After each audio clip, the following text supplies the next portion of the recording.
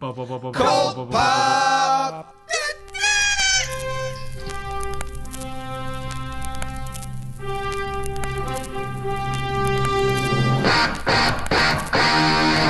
Oh, I got a live one here.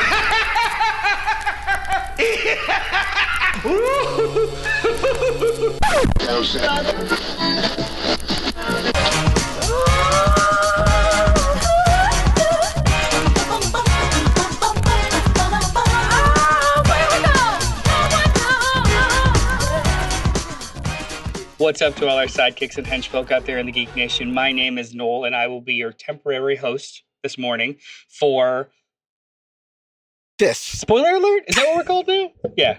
Now. Welcome to the Cult Pop Podcast, a.k.a. Spoiler Alert. This week, we're going to talk about a couple of this week's comics, full reviews, some fun, goody, happy, good times. I am recording live from Johnny Destructo's Hero Complex here in Manayunk, which is a neighborhood of Philadelphia, 4327 Main Street. Mm-hmm. Stop by. What was the zip code again things, on that? No? Enjoy yourself. It's 19127. I think I at least knew that. So I would seem you were quick on the draw with the zip code. I forgot you're the zip man. So yeah, it's my special. It's like my beautiful mind moment. You just ask, you tell me like neighborhoods or states or towns, and I just like see zip codes awesome. in the sky. And nobody ever checks. Nobody ever looks it up to see if you're right. So you know, I just really remember the first Iowa and. I'm like the periodic table. I memorized the first two numbers of zip codes and just like fill in the rest with fake. But you called me out. No, we can't do this anymore. So obviously I'm not Johnny Destructo. He's taking a break today, getting some sleep. But we're going to be here and try and fill the time for you. Joining me this morning is, I presume, the biggest fan of the history of the Marvel Universe, Len the Bat Tribble. Len? You would presume just as wrong as you are with zip codes. But I am here, ladies and gentlemen, and what's up? Also the person to my left. My left. What did you feel? Cameras. Oh, you had it right. If you're watching this, the person to my left, if you're watching this, if you're listening to this person that's in your hearts, a gentleman who prefer you take your stupid grittiness and keep it out of his Silver Age heroes. Keep it out. Mr. Brian Lieb. Yeah. Just keep it out. Just keep it out. Yeah. Brian Lieb of Brian Lieb Designs, if you guys don't know that. Yeah. Yeah. The occasionally mentioned, but not for a while here, BrianLiebDesigns.com. Occasionally mentioned, always lauded. Oh, thank you. Truly appreciated. Nice. Brian Lieb's Designs. Have you guys gone on it? Have you gone on that website? I did once. Sweet. Yeah. I did once. And then I did want to once. You once wanted to, but not anymore. All right. You get enough. You've got enough of what I have. It was like a draw, but then it was like an aversion. Yeah. I understand. It's that push I went with the second feeling. Yeah. So normally right now we'll do letters, but none of us got any letters because it seems as though anyone that watches or listens doesn't care to actually engage in conversation with us in any kind of correspondence, which stings. Like it stings in kind of like a asking your crush out in grade school kind of way. But Robert Monroe Jr. I assume everyone got rejected. Yeah, well, yes, or just failed to ask them out. Robert Monroe Jr. says, "Good morning, Cult Poppers," and I imagine your ignorance of him was just as hurtful, right? Here you are talking about he was like the kid who never got up the nerve to ask the person who's in love with somebody else. That's fair. Robert Monroe Jr., I appreciate you. Cool. But you know what? If you want to put those correspondence in like an actual paragraph form that we can respond to in conversation, that'd be rad. Oh, that would be cool. Well, that's the thing. People have stopped writing as many letters, but we now interact with them live. And I think that might have something to do with it, but it's pretty cool. But we can back and forth. We can interact with the letter live. I don't see how this is different. That's true. Either way, look, anyone listening, the 17,000 people, because I'm assuming that's our audience right now. Everybody listening right now. cultpopgo@gmail.com. Write us a letter. Say, hey, what's up? Ask questions. Tell us your favorite things. Reviews you might wished we do, or it's just anything. Just, hey, give me your favorite color. Yeah, give us somebody else's favorite and color. how that color makes you feel. I don't just want a binary answer. I would like some meat on the bone, as it were. DJ Yannick from the UK has a question for me. I see in the chat asking that he really likes my hat and wants to know where I got it from. I got this hat over 10 years ago. No, it wasn't over 10 years ago. It was probably about 10 years ago. At a place in the Center City Mall here in Philadelphia called Lids. It is kind of like a painter's cap type of thing, but it's kind of like, khaki. Got the cool distressed thing on. Yeah. Well, it honestly has been distressed over the 10 years of just wearing it. Because Wait, was that rip in the front original, or the rip in the front is original? But the distressing of the colors is not. And though most people can't see it, it has my sweet. Okay, Bat Tribble. Oh, nice. That's awesome. Stitched on the back.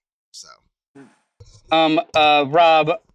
Jumping in, have you guys dropped the email recently if you're paying attention? And I assume you wrote this before I said cultpopgo@gmail.com. I did say cultpopgo@gmail.com because cultpopgo@gmail.com is the place to write us those letters. Excellent. Thank you, Rob. Excellent. And DJ Yannick has a question for you. Oh, B. yes.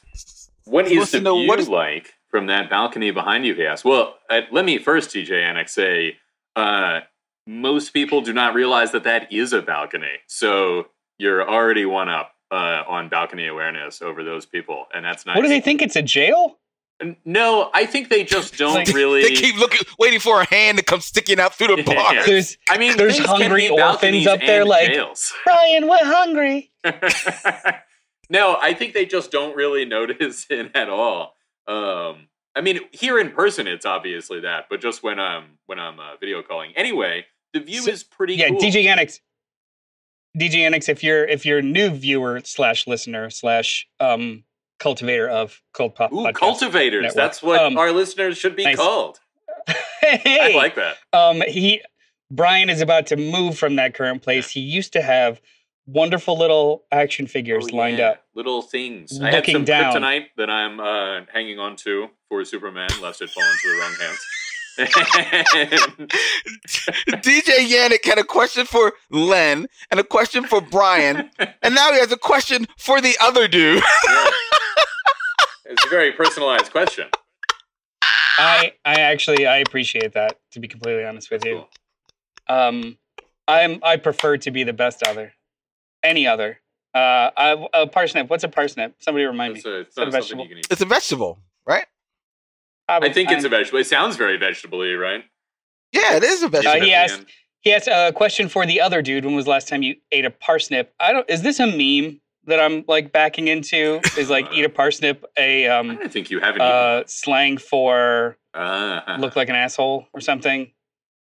I don't eat a parsnip. Let's get the answer to both of those questions. Because DJ Yannick is streaming from Twitch, and they're all cooler at Twitch. That's true. On the Twitch for the kids. Could this become a meme if you do it right? Yeah. Wait, hang on. Is it go eat a parsnip? Eat a parsnip. Cheers, guys. Much love. Thanks, buddy. The view is cool up there. Anyway. Did you catch that? We didn't. I don't go up there very often, but it's like this weird bird's eye view. If the bird was flying at that height, how hard would it be for you, B, for now to angle your camera up a little bit and then run and run up there on the balcony and look down? You want me to get up there? You don't even have to angle it. Just go run up there. Like we can see it perfectly. Just like go through the bars like a. Okay. I'm gonna take my headphones out. No, there might be echoing on your guys' side. Yeah, just you can't hear us. That's fine. We'll survive. Yeah, just run up there. This is your opportunity to say anything you want to say about Brian. He doesn't know. He won't know. He doesn't listen to the show afterwards. You know that, right? He doesn't look. I hear struggle. Struggle. I hear struggle. Did you hear the clanking? I hear struggle. Chairs are being thrown. Ladders are being pulled out. That sounds like a ladder, right? It does sound like a ladder. It sounds like the man is like literally. He's up there. I see Brian, and he's slowly up there. Oh my God, that's so much bigger than I thought. Hey, we see you, B. Hey, look at B. He's sticking to the bar. He's looking at hungry children. Feed That is farther than he's got books up there. Oh. That's farther away than I thought. I know. Like, we only ever see this screen. I thought he was just going to like be bigger up there. That's a huge balcony. Oh, yeah. Yeah. Well, I think he said it like it's almost like a loft type of situation up there. So, no, because he said it's almost loft, but he doesn't have, he can't stand up straight. I don't think. Jesus said his struggle. It's because this is getting through. It's a struggle. Todd Engel actually had a question for us. I don't know if anybody wants to approach this. I was willing to say that was cool. Oh, that was wonderful. That was cool. Absolutely wonderful. It sounded like you were hurting a little bit, but it was pretty great. No, I was fine. Did you hear the metal on metal noise? Was that what you? Yes, we did. So much metal on metal. Yeah. It's bent a little. It's like just slightly less convenient to go up there than would make me go up there ever. You know what I mean? Yeah. It's just enough of an issue to not. Exactly. So Todd had a quick question. I don't know if anyone wants to approach this. I was going to say, do you have characters that you used to like but think are a little lame now? Like, for example, Storm had personality in the 70s and 80s, but hasn't really had any flavor for decades. That's true. This is a conversation that, Len, you've had on the show a couple of times with us when like Storm comes up. I don't know if you want to reiterate that stance. I definitely disagree with him how they have stripped all true personality from Storm. There was a time when I truly believe Storm was like, if not the number one woman at Marvel, was certainly one of the top 3 women at Marvel. And she has been supplanted over the years for, I don't know what reason, because this actually started even in the heights of the X-Men being like all that at Marvel. It just seemed for some reason they stripped all real interest and personality and individuality from Storm. You're saying before the whole like Fox owned the movie rights thing? I think this was before the Fox owned the movie rights. Now, certainly once Fox owned the movies and everybody knows that Marvel kind of like pumped the brakes on pushing the X-Men in general. I mean, they had to publish them. They couldn't like just cancel them. Right. Not like Fantastic Four. X-Men, they still had like, there was enough. Yeah. They had to keep going. It was they had to, but they did strip things of Storm. But to answer his question directly, I was just having this conversation this morning. I will forever be the Bat Tribble. However, I cannot lie and not say that in the 21st century, I become increasingly disappointed in my Batman because the powers that be behind the book and the Batman himself just can't put the Joker down and keep him down for at least, like, can we, like, not see the Joker for, give me 7 years. Give me 7 years, no Joker. I'm not going to say 5 because usually you can probably do 5 and then you blink and oh my God, it's 5 years already. But no, 7 years. Give me 7 years without the Joker. And I would love to just have one story. We all know how it's going to go, but at least one story when Batman wises up and says, you know what? I've got 1,200 Batmobiles, 9,000 Batplanes, 8 million different varieties of Batarangs. Let me make a better Bell Rev prison and Arkham Asylum so that Gotham City can get at least 1 year of a good sleep without people just rotating in and out. Yeah, you may not be able to keep the big ones down, but you could probably keep them in there for more than a week. These people are in these joints like they're on vacation. Like Arkham Asylum, they draw it as this old decrepit building. There is no reason why multi-trillionaire Bruce Wayne doesn't take that building and make it up to date to 21st century the most standards. Modern. Has he ever been the warden of Arkham? Right? Have they ever? I was just going to say, like, the new series is going to be Batman, Warden of Arkham, and it's all of it is just contracts and documents trying to build. It's just all bureaucracy. Well, mostly back matter and how they keep 2 pages of story and just text. It's actual like contract agreements and still like that's what the book's going to be. The intensity of it's going to be Batman deals in order to Batman : back matter, and it's just going to be this contract. I mean, written by Greg Rucka. I'm in. Sure. Yeah, I'll read that. I'll read his schematics on Arkham. You know what? This was going to be the second book we talked about, but let's just jump right into it. You guys want to talk about some comics? Ooh, sure. The comics from let's do that. So we were going to start with some Marvel, but I mean, we're already here. Joker #1. Joker #1 by DC Comics, written by James Tynion IV and Sam Johns, with art by Gillum March and Mirka Andolfo. Solicitations are as follows. Following the events of Infinite Frontier #0, the Joker is the most wanted man in the world. But the Clown Prince of Crime is several steps ahead of law enforcement, and he's on the run overseas. James Gordon, facing retirement, realizes this is the manhunt of his life and the last piece of a storied career. But what mysterious and deadly forces are also in pursuit of the Joker? And, in the backup story, following the events of the smash hit Punchline #1, DC's most controversial new villain navigates the infrastructure of Blackgate Penitentiary, while on the outside, Harper Row takes up the mantle of Bluebird to stop her brother from falling under Punchline's influence.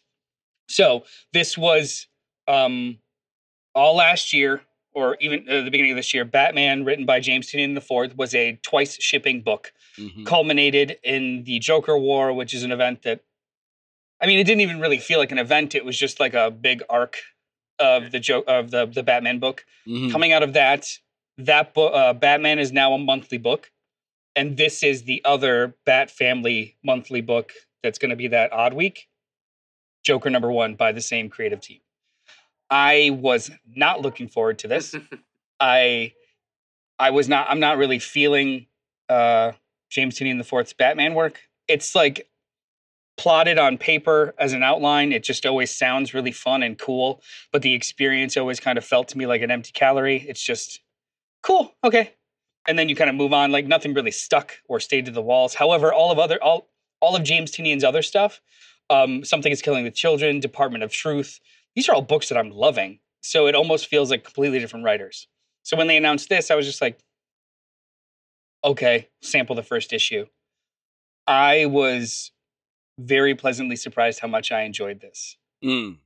For 2 reasons. It feels more like James Tynion's horror stuff. Okay. There is an actual menace in this book.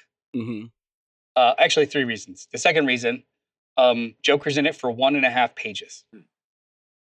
That's it. Actually in it. Actually in it for 1.5 pages. He is a overbearing, plot driver for the whole thing, but he's never there, which is the way to approach the Joker. He's a force of nature. He's a hurricane. He's an impending storm, not I want to be in this guy's mind for a series, right? And I love Jim Gordon. I miss Jim Gordon. He actually hasn't been a prominent character in the Bat books for a while now. And I love the idea of this storied professional in a noir setting going outside of the law for the first time in decades to just get that one last collar. I think that's great.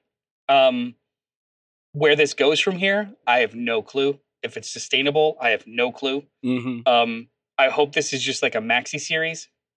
I just want to see this story play out. 20 issues from now, if it's still going and it's something else, I probably will lose interest. But as this stands, this is a really fascinating start to me. What did you guys think, Len? I enjoyed, for the most part, Commissioner Gordon #1, because it felt like Commissioner Gordon #1. Now, just like Rob Patey it says in the chats, this is Gordon's 75th time retiring. Batman: A Lonely Place of Shuffleboard. I I agree with you on there.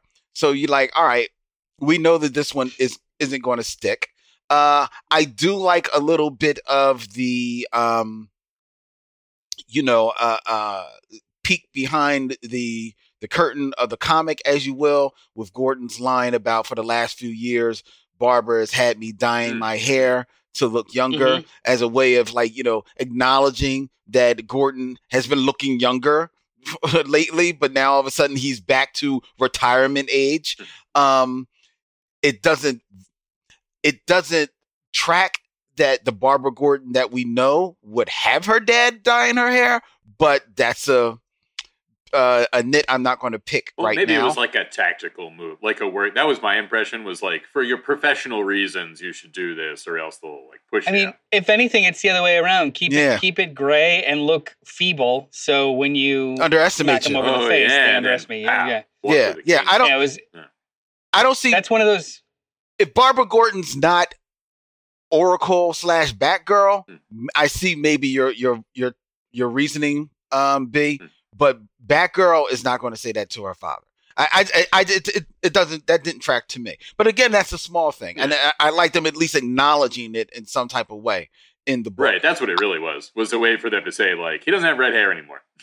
Right, exactly. I would say that's one of those things that you just leave alone and move on. There's some things in comic books that you don't need explanations for, like someone's costume color in this book versus another book, or he's been off the board since Villains Arise or some bullshit, Villains United, whatever the hell that was, 2 years ago at this point. Yeah, bring him back gray. Who cares? No, that's one of those things that they put in the dialogue because really only the writer cares to rectify it. The viewer doesn't matter. I would think. I don't know if I 100% agree with you, but like I said, it's a nit I didn't really care to pick. I like them. I was fine with them doing it. Overall, I like the book. I like the style of it. It's Gordon in his thoughts, and how the Joker is this constant presence on his mind. And it kind of makes sense, one, when you think of all of the things Joker has done, not only to the city, its citizens, the police force, but just to Gordon personally. It makes sense that he would be this overriding presence on his mind. And as much as you may think of James Gordon, he is not, mentally the trained person that Batman is, who you think maybe puts that stuff to the side or can power through it. It would make sense that it would just keep permeating on his mind, especially as he becomes more lonely and lonely. He's no longer with his wife. His daughter is aged out of the house, the things that happen with his son and everything like that. So it makes sense. And I like them taking this tack. This is almost feels like a little bit of, it almost feels like it reading this made me think of the old, Incredible Hulk TV series, which had the reporter chasing David Banner all around the country, trying to prove that he was a Hulk and also trying to stop him. This reads like that, told from the reporter's point of view. This is the reason why he's after this, because it's just his presence. So it's interesting. Being a comic book reader and an older comic book reader, I kind of see where this is going. I see the end game of how this is going to play out, because from a story-wise, Gordon is challenged with taking on hunting the Joker, but to kill him, which is to go against every instinct that Gordon has had as a police officer. And you have to feel that also just by his code of ethics as well. So you wonder, when it comes time to pull the trigger, will he pull the trigger? And history says he probably won't. And also history and DC licensing says, fuck that, and ain't going to happen. So Joker's it's out, all Gordon retires and is never heard from again. Yeah, right. I like the idea of issue 3, not even 6 issues or a full arc, just issue 3, finds him, shoots him in the head, fade to black, roll credits. And I just never hear from either character again. I would love for that to happen. if that happened, I would. This would be the best comic ever, man. So, but all that being said, I ultimately did buy into the book and just sat down and just enjoyed it for what it was, primarily because of the art. Yeah, I'm a huge fan of Gilliam March, and his Joker is insane. It's got parts of Brian Boland from Killing Joke.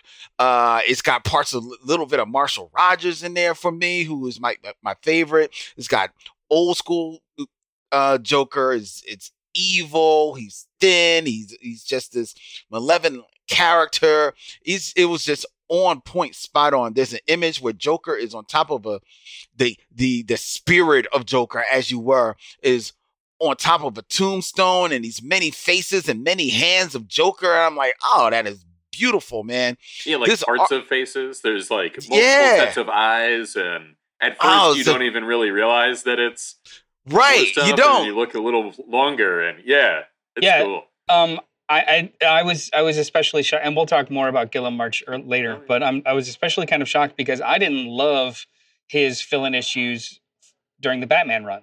It was very sketchy. It was very like mid-90s heavy inks, and everyone was hypersexualized in like a weird way. Like Batman. And so much as, and not even just like, I mean, sure. But not even in a, they're wearing dresses and they look all cheesecakey. It was like, Catwoman was shot and then she leaps up from her bed with bandages, but she's in like lingerie screaming Bruce's name. I was just like, it's a really weird panel.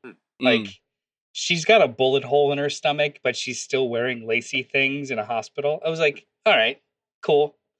I wasn't really feeling it, but here, almost like I did approach this like a horror noir. This was a horror book in tone, but then it definitely had like a lot of noir tropes. It does. So a lot of noir keep tropes. This, and I'm in. As soon as it diverts, I might have a different story. Same here. Brian, what did you think? Anything so I extra? Felt similarly to Noel. I was surprised at how much I liked it, right? Because I just also generally don't care about books where the traditional villain is the star. Like, as interesting as any of them might sound, they very rarely actually are interesting to follow like that perspective of the character. Just like that's why protagonists are protagonists, and you can sometimes make the Joker or whatever a protagonist in his story, but in comics, like he is not going to win, and the Joker is an especially difficult one to make a protagonist out of because he's not a great dude. And however, this being, as Len said, Jim Gordon #1, it was great. Like that was awesome. Also the art, we only see him for I think 1 or maybe 2 panels, but the art on the Batman in this issue also very good. There's like a very classic Batman on top of something. Some crenulation. That almost looking like a gargoyle on top of there. Yeah. That reminded me too. He's Gilliam March is the one that was giving in the Bat books. He was giving him the weird spike shoulders and the huge, the huge scruffy jaw. And it was just like, and I don't love this. It was almost Sam Keithish. It was weird. Yeah, those spike shoulders are, they're of a very particular time in Batman history, and I'm not uniformly against them, but they are not my classic Batman, I'm not against them when it's a criminal hallucinating. Oh, sure. Well, that's a whole different. But when he's just in the police precinct having a conveation and he's got spiked shoulders, it's just like, okay. Yeah, you're right. Okay. Ooh, it's a choice. Robert T. Patey III says, Tinian is a baby Scott Snyder. Scott plucked him from his class at NYU, so I'll say I like Snyder. His original stuff works better. And I will not argue with that. However, that Dark Knight's death metal one-shot that he did was great. And he has had some really good DC Tinian? Stories, too. Yeah. Tinian? Yeah, he has. I just... that was the Owlman one? Yeah, that was great. Every and also, too, during Snyder's... Scott Snyder, not Zach. Scott Snyder's Justice League run, all of the Tynion fill-in issues were probably the best ones. That's true. Yeah, that's neither here nor there. As much as I don't want this conversation to stop, it's time for us to have a nonstop conversation about Spider-Man. Ooh. Nonstop, Spider-Man, nonstop. Segways, motherfucker. Anyway, Nonstop Spider-Man #1 by Marvel Comics, written by Joe Kelly, with art by Chris Bachalo and Dale Eaglesham. I don't know if it's Bachalo or Bachalo. I'm going to go with Bachalo. Diamond has this to say. Get ready for the most action-packed, pulse-pounding, adrenaline-pumping comic of all time. As the name implies, once you read page 1, panel 1, Spider-Man does not stop. A mystery at Empire State University thrusts Spider-Man into an adventure that starts in Uptown Manhattan and will take him around the world, pitting him against Marvel Universe villains old and new, and give you a Spider-Man adventure and Spider-Man with the likes of which you've never seen. All caps, this book is not for the faint of heart, so check with your doctor before reading! ! Now, I didn't hear this before I read it. I should always read the solicits. You should have checked with your doctor. Yeah. Nonstop Spider-Man #1. It did not let up. And that is not a compliment.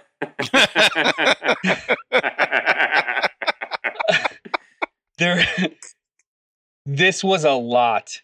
Like some people like music. Some people like organized, piercing noise. Mm-hmm. And they call it music. That's great. This was organized, piercing noise. Now, that was only the first 10 pages.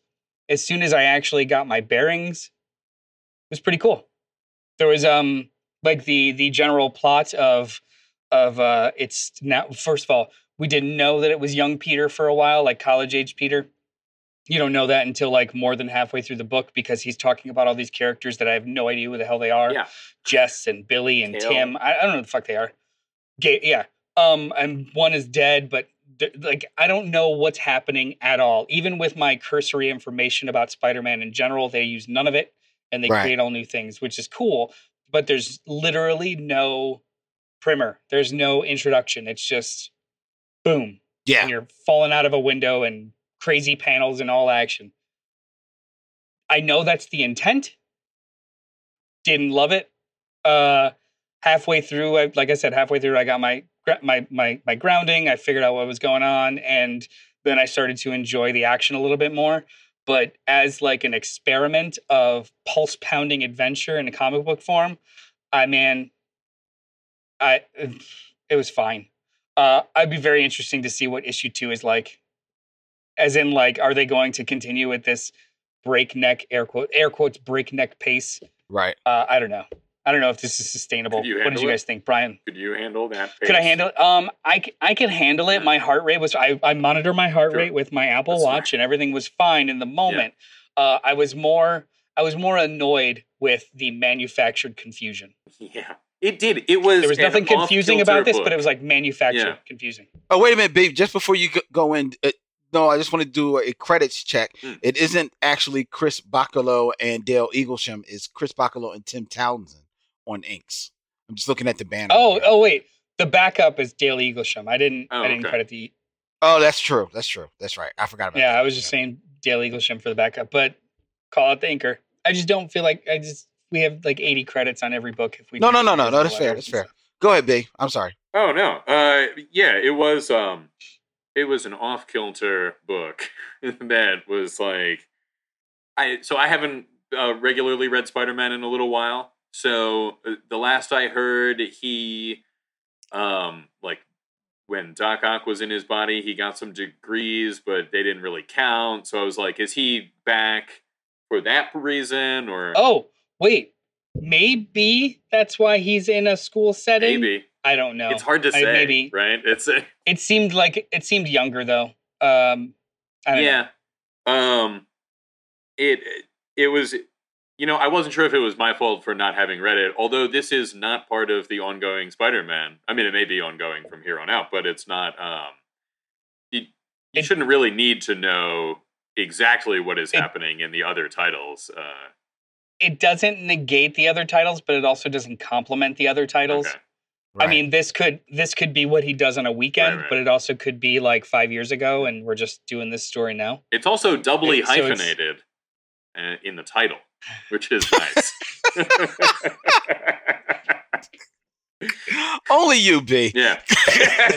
And now nonstop Spider-Man. Yeah, so that carried me through.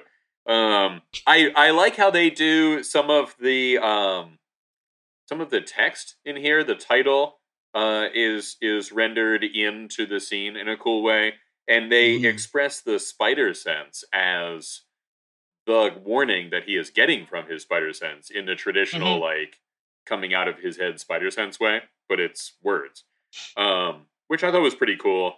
I did not find myself caring much about his problems in the supervillain problems. You know, I was like, I don't know who these guys are.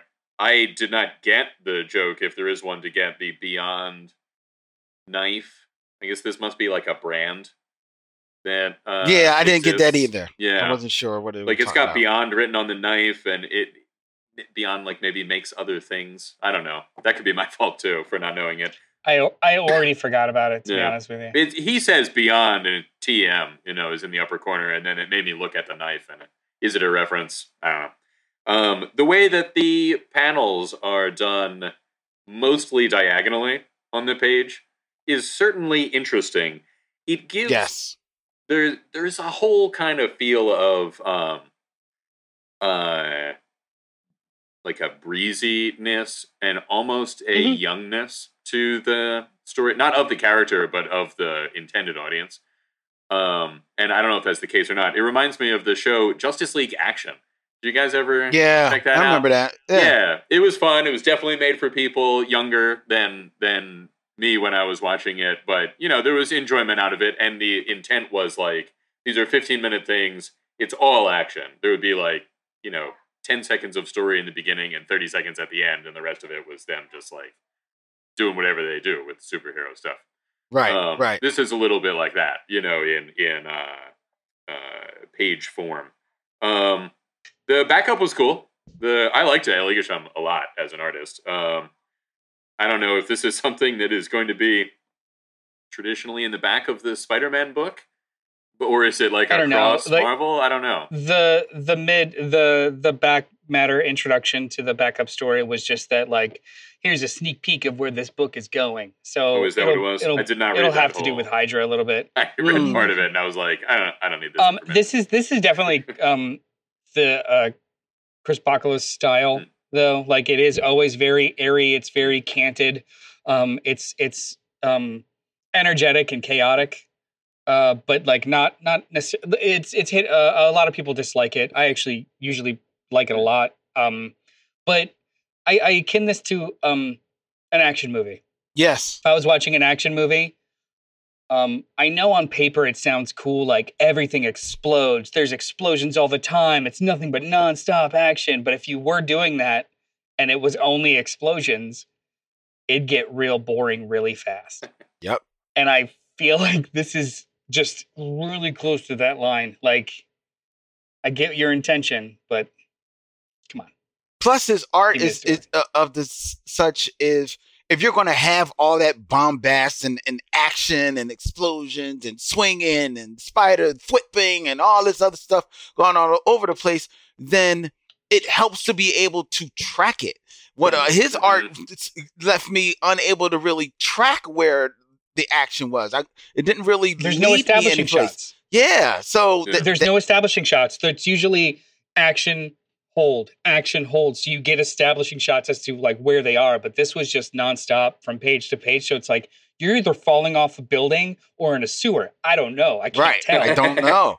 Yeah, and because of that, I just honestly felt like I can't. I want to like it. I want to like the energy you're putting into here, dog. It's a lot of energy, but it's just like, it's just like this is like 12 Red Bulls. That's what this is. It's just like nonstop. And well, like I said, it needed to breathe a little bit. They told you that what it was going to be. You just caught yourself in a pun. I love it. I know. It's just nonstop. Oh shit! You're right. It was. Yeah. And I didn't read the back matter for the second part, but the second part felt like the back of a Captain America comic book, not a Spider-Man comic book. So I'm like, is this where y'all going? They don't even bring him up. They don't mention Spider-Man. There's no connection. Exactly. And it's Baron Zemo, so it's not somebody that you relate to Spider-Man. On his own mission. For what it's worth, though, if this is where they're going, though, for what it's worth, I actually do like it when they swap villains from time to time. No, yeah. Like, that can be how cool. Spider-Man would deal with Hydra might be kind of cool. But I did want to say, Optimus Juice jumped in. When everything is action, nothing is action. It's wise. How does fish know it's when? Beyond his ears. Beyond his ears? Beyond his ears. It's wise beyond his ears. In the back half so of the thoughts brain. Come out. Yeah. Like his hairline is very wise. The wisdom of a lizard. As we've always said. That's what people mean when they say you have a smart haircut. Like, haircut's very smart. It's because there's wisdom beyond your ears. Beyond your ears. And then another thing, and this is the small. It's nonstop. This is. We will not stop talking about it ever. It's nonstop. Go. The story just ends. Like, it doesn't, like, there's no, like, real, I understand it's to be continued. I know that because I figured out that it says to be continued within the art. You couldn't have told me that wasn't Spider-Man looking towards the next page, but it just kind of like, bleh. I'm like, come on, man. Like, either set me up for the next stage of action or at least give me some type of, crescendo here. It's like, you're right. This kind of experiment would have played really well into an old timey comic book trope of just like, hanging off a ledge or a pendulum about to swing or like a really hard cliffhanger. And this was just kind of like a. Yeah. It was like, this is the end of this part. And then next there will be, maybe that's part of the nonstop nature is that feels like. Is that there's. When it's collected, is that it should have been. There's no. Is that it should have been one piece as opposed to issues. Anyway. Oh, Rob says he compares the haircut we're talking about to like a mullet, and he's right. Business in the front, wisdom in the back. The traditional mullet phrase, and the wisdom being, yes, always got a party. Anyway, the next book we're going to talk about is we're gonna get over on the Marvel tip. Weird. I'm never going to say that again. 90s. Children of the Atom #1, the latest. Actually, I think it's Reign of X now, not Dawn of X. Either way. EIGN, or is it like a weather forecast of X? It's a weather forecast. Okay. Cool. By Marvel Comics, written by Vita Ayala with art by Bernard Chang. Marvel has this to say: when did the X-Men get sidekicks? Now, sorry, that was an answer. Now. Don't miss the debut of the greatest teenage superhero team of all time. They've learned from the best. Now they're ready to be put to the test. But who the heck are these kids, and where did they come from? Is that your question, Noel, or is that in the solicit? No, I also have. That's the solicit. That's the solicit, and honestly. Excellent solicit. Yes. Tells me nothing. Yeah. Yep. I love it. And a little bit of incorrect information is in there too. Which is nice. There's a touch of it. Yeah. Throw you off so you don't know what's coming. I was not. I mean, I was indifferent to this book. I wasn't looking forward to it, and I also wasn't like dreading it or talking shit about it before I read it. I was just a little indifferent to it, like I am with almost all of the X titles right now that aren't just titled X-Men. Mm-hmm. Like there are so many X titles that I don't really keep up. I only read the Hickman stuff and the one shots. And I got the story. Like I don't read the 13 other side stories. Right. So I just give this a shot. I did a Thunder Round of this earlier this week, and the only thing that I really felt was needed to be said was this is Young Avengers. Yeah. And I mean that as a full and utter compliment. Mm-hmm. This is literally a copy and paste of Young Avengers, but X-Men. Yep. Teenagers show up, mimicking personas. The adults that own those personas show up and are like, hey, what the fuck's going on? That's true. And things ensue. There's a good little twist at the end, the midway through, there's a wonderful conversation on Krakoa of the X-Men that's kind of eerie, that's kind of creepy, that kind of makes sense. Yep. Maybe it's because I'm old now that I'm just like, yeah, you know what? You should stop those damn kids. But either way, it was all very kind of, it was really good. Like, this was a really solid first issue. Yeah, I have nothing like Bernard Chang's art is awesome. Yes. Straight awesome. Yes. Yeah. I did feel like I was reading the first issue of Alan Heinberg and Jim Chung's Young Avengers, and that is the highest compliment I could give this book. And it makes sense that, especially in a world where the X-Men are so, villainized by the government and, big business and like the old heads, it makes sense that teenagers was like, nah, they kind of cool. So cool that I want to be an X-Men too. And I'm like, okay, that makes sense.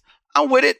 The second I saw that the one character's name was Cyclops Last, I was like, it's awful. I'm like, okay, I'm here. Again, the first time I heard Hulkling, I'm like, what the fuck? Right? That's awful. Right? But I'm like, yeah, that's kind of cool. Yeah, it grew on me, and the art sells it, so it does. So there's that. And they come off like teenagers. They want to do right. They want to do this the best way, but they're a little nervous. They don't know what they're doing because, unlike the Solicit, they were not trained by the X-Men. That's the opposite of the story. They've seen the X-Men. Right. They've seen them on TV. They've read about the X-Men, so they feel like they know the X-Men. But no, they do not, because they are not X-Men. Sorry to spoil it for you, ladies and gentlemen, but it's right there in the first few pages. Let you know that these are not X-Men. These are not mutants. No, I don't think they're mutants at all. Even though I think one may be a mutant. I think this might have something to. There was speculation online because I look at stuff. I think it might have something to do with M-Day. Like maybe they were supposed to be mutants, or they feel as though they are, and they're so on Krakoa, if you were a mutant and your powers were taken away, there's this whole weird. Can they get them back by now? Battle tradition to be killed and reborn. Right. But this happened years ago. Like M-Day happened years ago. If these kids are teens now, they have a regressive X gene that was never expressed. That never kind of came to fruition during puberty, right? Yeah, maybe. Yeah, because it is a little weirder for them to be able to pick their the Young Avengers all have very good reasons to be called what they are, with the possible exception of Hulkling. Like he was definitely just some of them direct lineage, right? To the Hulk. What's that? Some of them direct lineage, right? Exactly, as revealed later on. So there may be something like that here. It's possible, but it does seem as though they don't have mutant capabilities. However, they are intrinsically connected to mutants, in so much as even the X-Men think that they want them to these mutants should come to Krakoa. That's true. So this is unbeknownst to everyone, even those that should know. Like, the whole reason why they even went there is because X or Xavier was like, go to this place. There's he even senses them as X-Men or as mutants, but they can't walk through the gates. But Cerebro does not pick them up, I think, right? I thought the idea was that Xavier didn't sense them. He doesn't. Xavier can't sense them, but they for some reason think that they are mutants. So I think the only reason they think they're mutants is because they are idolizing the X-Men. Call themselves and they right, and they seem to have some type of abilities, at least from what they can see from afar. So I don't think they know. I think it's because there's a lot of times that the main character, I think it's the main character saying this, says, I didn't know what I was until I found, I always felt like an outsider, and then I finally figured out that I'm a mutant, and that's why. And I think that she figured out that she identifies with mutants. right? Like I think identifies with mutants, right? Not necessarily is a mutant, even though I think she is the mutant. I think so? Of them because if I read this right, Cyclops last? If I read this right, the bulk of the first person narrative that you hear in this is from the young black girl's point of view, I think. Oh, I thought it was Cyclops. Oh, but that would make sense though, because she has glowing eyes, and everybody else's powers are like only. I thought it was Cyclops last, and she makes that. She makes that stuff for them, so she can be like, yeah, because the black girl makes the stuff for them, and she kind of has feeling for Cyclops last, who was Buddy, but Buddy has feelings for the basketball player guy. No, I think the girl has feelings. The basketball player. She and the basketball player guy are together. I think.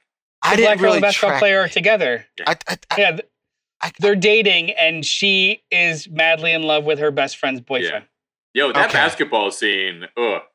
So I did not feel the way that you guys did about this. I was reading this, and I was like, oh man, this is like why are they called these things? And I didn't make the Young Avengers comparison. When you make that, it's like more palatable. But I don't like Marvel guy's costume. Like, although Cyclops is pretty cool. This woman is throwing like pins. Are these pins? Is what she's gambiting up.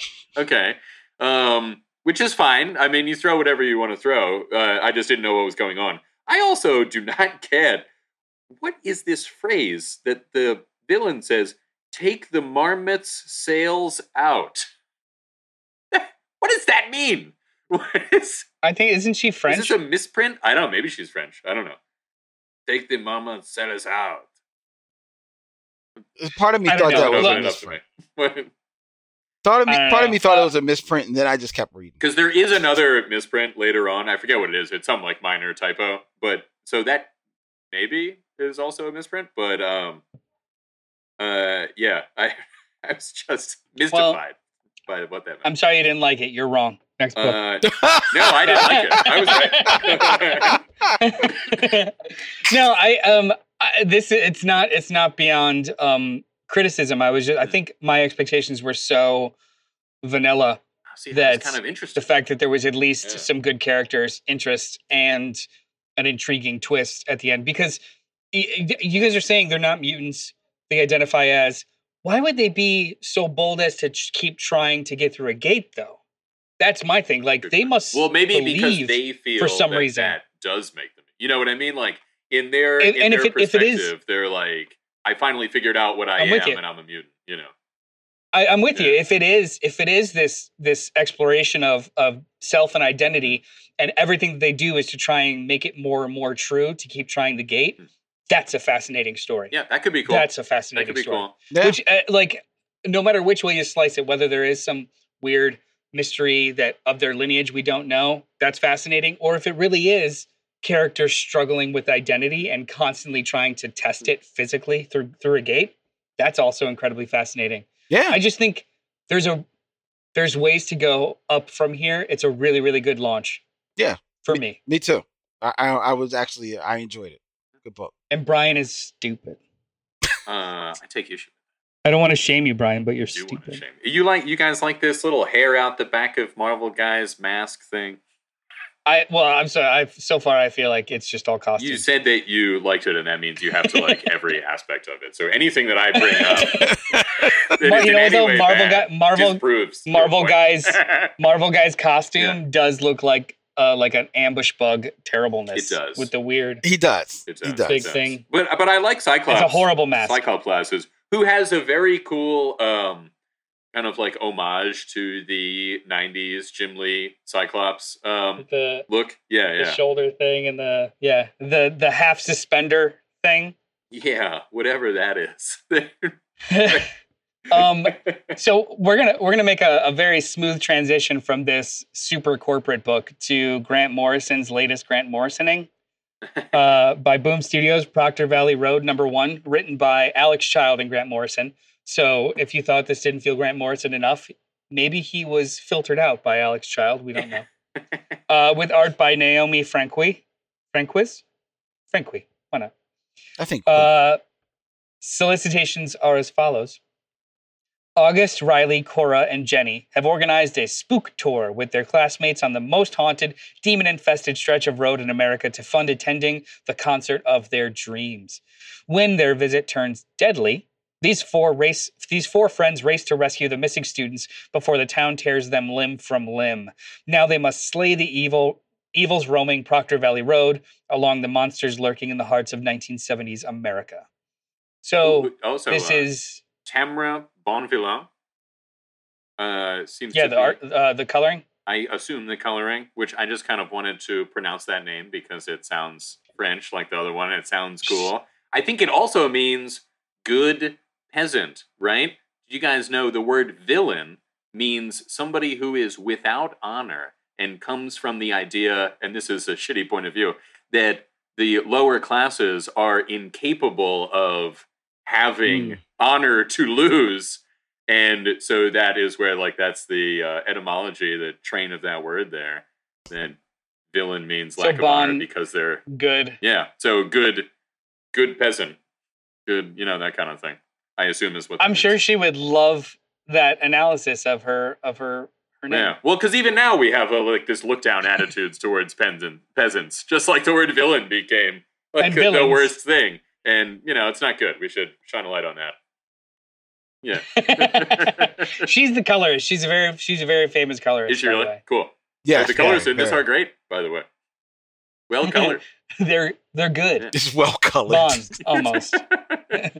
Anyway, this is a 1970s 4 kids get into a scuffle with monsters kind of a book. I really, really liked the characters a lot. Mm-hmm. I already forgot the names that apply to each one. It was just one issue, but there's a couple of interactions. I forget which girl's name has the older brother, and he wins a trophy at the fair. Yes, that's she doesn't want it. She gives it. Mm-hmm. She gives it to the other friend, and the other friend is just like, "I worship your brother. I will keep this until my dying day." Yes. Yeah, like under her breath, which was just really cute and funny. This book juggles moments like that where you actually really care about these teenagers with like horrific murder demons on the highway. Mm-hmm. Which feels so many things try and capture the 80s kids in terror kind of thing, like the Stranger Things thing, which originated in the 80s, where you'd actually have children in danger and you actually feared for them, right? But they were still children. They were still kids. This kind of captures that balance where you don't think that they're adults speaking as children. You do worry about their well-being and terrible things are happening around them. This was solid. It didn't read like Grant Morrison whatsoever. No, it didn't. No, it was like a cohesive narrative that was fairly standard. It was. I definitely thought about Green Lantern season 2 when I was reading this. I was like, what a contrast! I thought about how much I'm gonna eventually go back and reread and try and read that in one clip, and I'm just gonna hate myself for it. But in a very unfair way, I saw his name and was like, all right, I expect this to be fucking off the wall. And it wasn't. No. It was a very straightforward, well-toned, themed story, and I liked it. What did you guys think? Now, that being said, like, some Grant Morrison stuff is, like, some of my favorite stuff. Like, All-Star Superman is great, so I expected that, too. I went into this thinking, like, this is going to be some weird stuff. And when it wasn't that weird, it did throw me. But I thought it was capably told. I read what the series in general is about, and this is a real road of which there are actual legends. Some of which are like real world things that have happened, and some things are more legendy, more supernatural kind of things. And so this is one that is supernatural. There are supernatural elements of it, and yet a lot of it was not. It went on for a while, before they got to it. It was one of those stories where most of it is regular life, and then this thing like impinges on very unexpectedly. They're out to tell a ghost story, and then there is this actual and very interestingly drawn creature. And there was a spookiness in the resolution as well. All the handprints and whatever. I don't know. I forget what happens at the end of this. It says to be continued. So I assume we'll see more of these 4 characters. Yeah. This is a 5-issue miniseries. So this is going to be a compacted singular adventure as it stands. See, I thought it was about a variety of different stories that had happened. And, so I was like, maybe we'll get one issue. It may ultimately be. Maybe if there's another arc, it's a different story on Proctor Valley Road. But as it stands, this seems to be just a mini series about these 4 teenagers trying to find the other teens. And they're interesting teenagers too. They're like fully realized kind of characters, each with a different vibe to them, which is not so easy to agree. Do. Yeah. Rob mentioned, I'm sure this was written by Morrison, like last week's book was written by Keanu Reeves. He's referring to Berserker or Breeze Kicker. Breeze Wrecker. Breeze Wrecker. I think Breeze Kicker sounds more like kicking breezes. Impotent. Out there just kicking wind. Look, I'm going to kick at the wind. You know what? I personally do think that Keanu Reeves plotted the shit out of that book, I feel that and too. Matt Kindt just wrote it. But that much text that still stands to reason. That's what happened here. I think Morrison helped plot it, and Alex Child just wrote it, or probably Dialogue wrote it. This is all speculation. We don't know shit. But either way, it was a very light hand in regards to how Morrison does books lately. Yeah. I enjoyed the hell out of this. I thought it was. It definitely felt this of its time because it's supposed to be set in the 70s. And so that was cool. So it's got the VW van, which was kind of dope. I was a huge fan of the VW van when I was a kid. It definitely feels like, like Noel said, like a lot of the 80s movies with the kids getting into danger, they're up to hijinks and stuff like that. But it also is taking a direct swipe at, the kids of Scooby-Doo as well, even though there's no animal, no talking dog. Well, there was that one dog. It's very true. Very true. Just the one. But, but they rode around in like a van. And so they got a van here and everything like that. I enjoyed the fullness of the characters as well. None of them come across as like just stereotypes. There is like the one young girl who appears to be like maybe of Native American descent by her depiction or some such. I'm not quite sure. But she is drawn in the way, and she sometimes expresses herself in the way like she's the youngest of them, and definitely maybe a little bit more naive and innocent and everything like that. Yet she is also the one that is shown later very casually, very just in the moment, smoking a cigarette. So, she's everything you expect and not what you expect at all. And I appreciated that. These girls are like, they fit a caricature slot, but they're still fully fleshed characters. Right. And they're not like, it's nice that the storytellers, the whole team, are not afraid to introduce other traits or potentially mix up. Just because someone's an honor roll student doesn't mean that they're not promiscuous. Just because someone's afraid of the dark doesn't mean that they don't smoke drugs. Just right. They're not afraid to have those kind of idiosyncrasies with their characters to cause confusion. It's just like, no, it's a fully fleshed person. That's how it goes. I thought it was actually pretty cool. It's fun, and it's got like a slight, it's got like a bit of a R rating to it. Definitely a PG-13 vibe to it, but it's not over the top. It's not like in your face. It's a little like subtle. It's a well drawn middle finger given to an old lady. I was like, wow, I actually see that. I'm in that moment. Now that's good on you. That's good storytelling. That's good illustration. That's fun. Just little character bits of like the one girl who you could tell is kind of like the lead in here.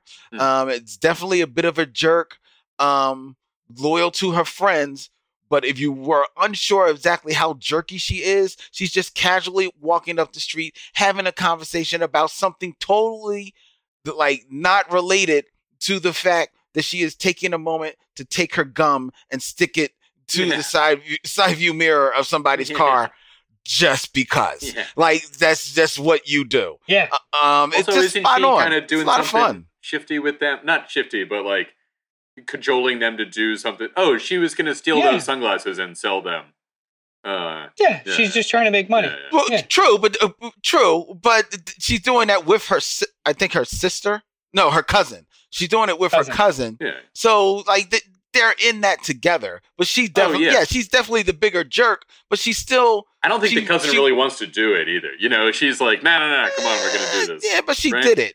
You say you don't want to do it, but you did it. So, all right, let's go after both of them. You don't get a pass for that. But that makes sense, though. I like that you pointed it out because the cousin is definitely drawn in like the more bigger bullier type of slot, if you want to go character types, and she doesn't fit that at all. You know, she's the one that's kind of like lovesick over like the brother. I was gonna say she's a love muffin, right? She's just like so into, like, she's a bruiser, but then as soon as it's just like, I love your brother so much, right? Do we really have to steal the sunglasses? Yeah. It sounds like we're all in agreement. This was a pretty decent start. This is probably going to be a nice mini series when it's all said and done. Hopefully they'll stick the landing. I read this last night. I read this and I was just like, oh, cool, monsters and blah blah blah in the real world. And I read Alan Moore's Neonomicon right after this. You guys familiar with that? I know that it exists. That's about it. Don't look it up. Don't look it up. Okay.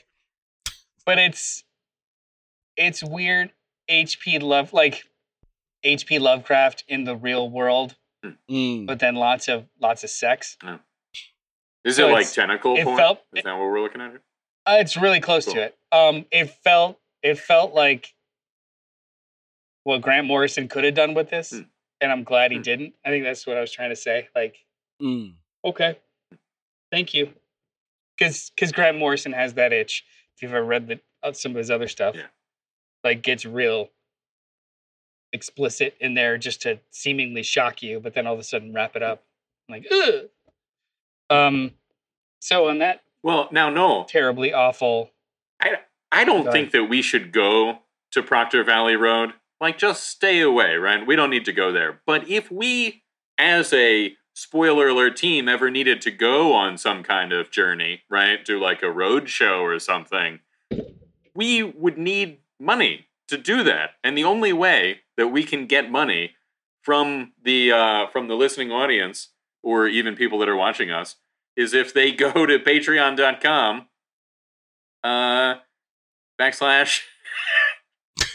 Johnny Destructo. Johnny Destructo. Right? So, Johnny Destructo. Although I guess that's not really the only way. You're free to give us money in any way that you want.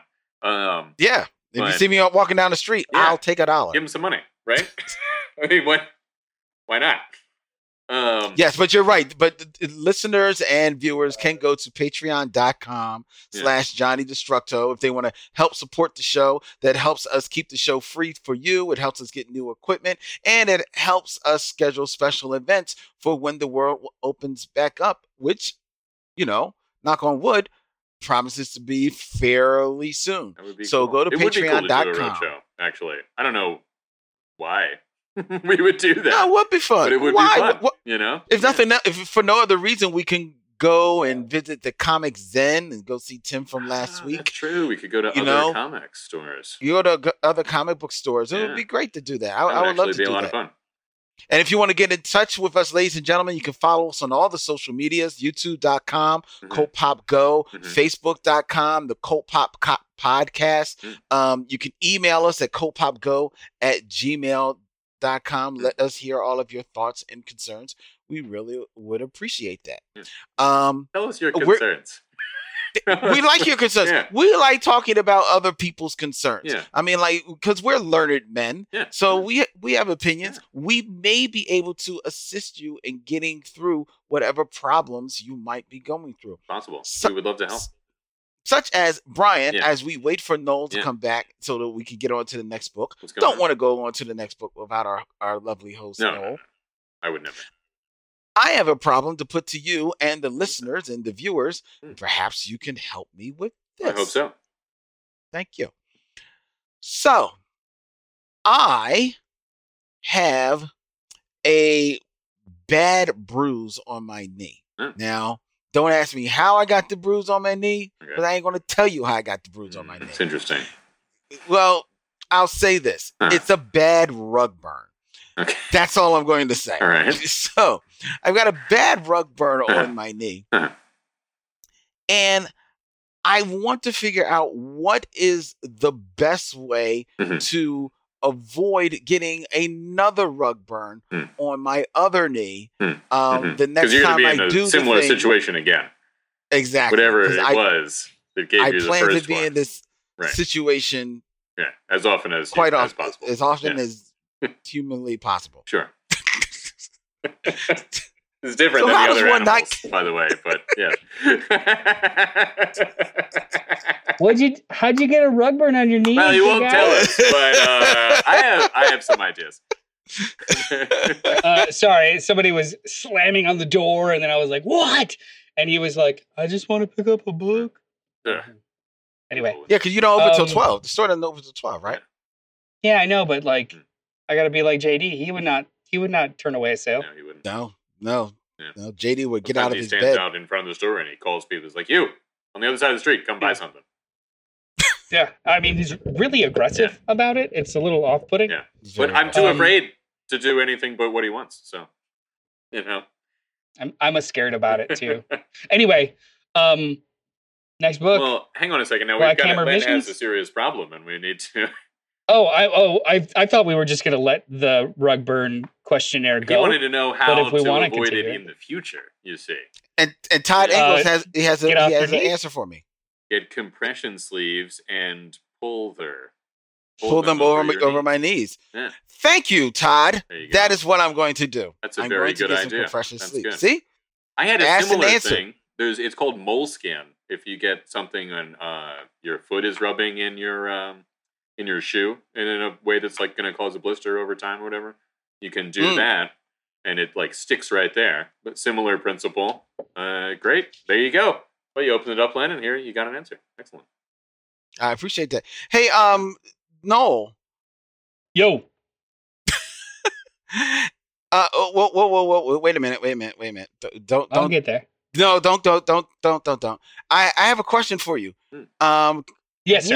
Would you mind? I wanted to know if you would mind, my good friend, if I did a quick 30-second promotion of our world's longest live podcast endeavor. 30 seconds? Not only would I not mind, I invite it. Ooh. And I am going to just go ahead and put it on there. Look at that.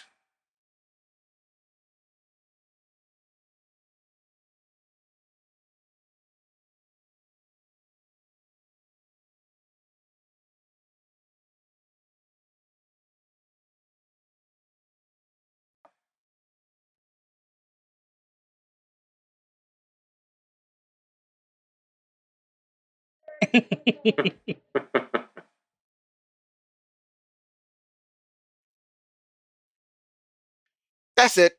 Cool. Tell us what this is about. This is about the Black Tribbles, ladies and gentlemen. We are going to be doing the world record longest live podcast Friday, April 16th through Sunday, April 18th. 60 hours straight of podcasting. That's all your favorite tribbles. We're all going to be sitting there. All the spoiler alert guys are going to be there. We're going to have so much fun. We're going to do pancake eating challenges, chocolate cake eating challenges, bacon eating challenges. We're going to do geeky karaoke. We're going to have conversations galore. We're going to have special guests. We're going to be playing games, doing giveaways. And it's all to set the official Guinness World Record, world longest live podcast, and we need your help to help us do it, because we have to get medical supplies, we have to get caffeine, we have to get alcohol, we've got a lot of stuff that we got to get equipment. What's so the medical spot? We'll be doing this in a safe sort of. We're looking to do it in a very safe way. Yeah. Yes, we're going to be doing it a lot. A lot of it's going to be virtual, but all of the triples and some of our special guests will be live in person right here at my lovely studio. Cool. So it's going to be a whole lot of fun, and we need your help. Look for the world's longest live podcast on Kickstarter, and if you could just whatever you can give to support our endeavor, it is really appreciated. Thank you. I looked at it the other day. I plan on contributing myself, but some of the tiers are kind of dope, especially I think it's the $50 tier, having Arson, the voice of reason, actually freestyle your brand or whatever you want to promote. That's cool. On the show. Yeah. Which I was just like, who is I just want to have him like promote like my marriage and just do a freestyle. That'd be awesome. You could play it at my a wife ceremony. and I or something. I know that's not how it's supposed to be used, and I'll be taking someone else's slot. However, I don't care. I mean, I don't think they're going to turn away contributions of $50. I love it. They're just going to be like, no. No, we had too many. No. And also, Arson, the voice of reason, is also one of the main vocalists or musical contributors to the theme song of the TV show Justified. That's right. Pretty cool. That's right. Yeah. That's right. He's a member of Gangsta Grass. Yeah. Which is the group that's that excellent band. DJ Annex from Twitch actually just said, "Hey Noel, my apologies for not addressing you by your name earlier. It was rude." No, it wasn't rude. It was hilarious. It was. And I only accept hilarity. But thank you for your apology. Yeah. Do you feel that apology was hilarious? Do you accept it? Oh, another question. I do. He gets two questions. He had a question for me. You didn't say him by name? I mean, sure. All right. While we wait for the question, though, we are going to move on to... Was the choice of socks you chose today a difficult one to make? No, because I knew I'd be on my feet all day today because I'm running the store for the day. Now. So I grabbed my favorite athletic socks, my Wetwick running socks that were comfortable and compressed the upper half of my shin because I have shin splits. So it wasn't a hard decision. It was a strategic decision. Did you plan that out last night? Maybe. I want to know. What do you mean maybe? I mean, that's essentially yes. Yeah. I put it aside this morning. That's good thinking. Because, I mean, we don't go out often anymore. So it was really just like, I'm getting ready for school tomorrow and I'm really excited because I'm going to be in public. Yeah. So I laid out, like, I'm going to wear these Did you lay it out did you lay your outfit out in like a human shape? Like the shirt and then you put shorts underneath it and then the socks? Ooh. I did not. I just put it in a pile. That's unfortunate. Because Anyway, let's talk about the next comic. Which is Black Hammer Visions #2, written by Jeff Johns with art by Scott Collins.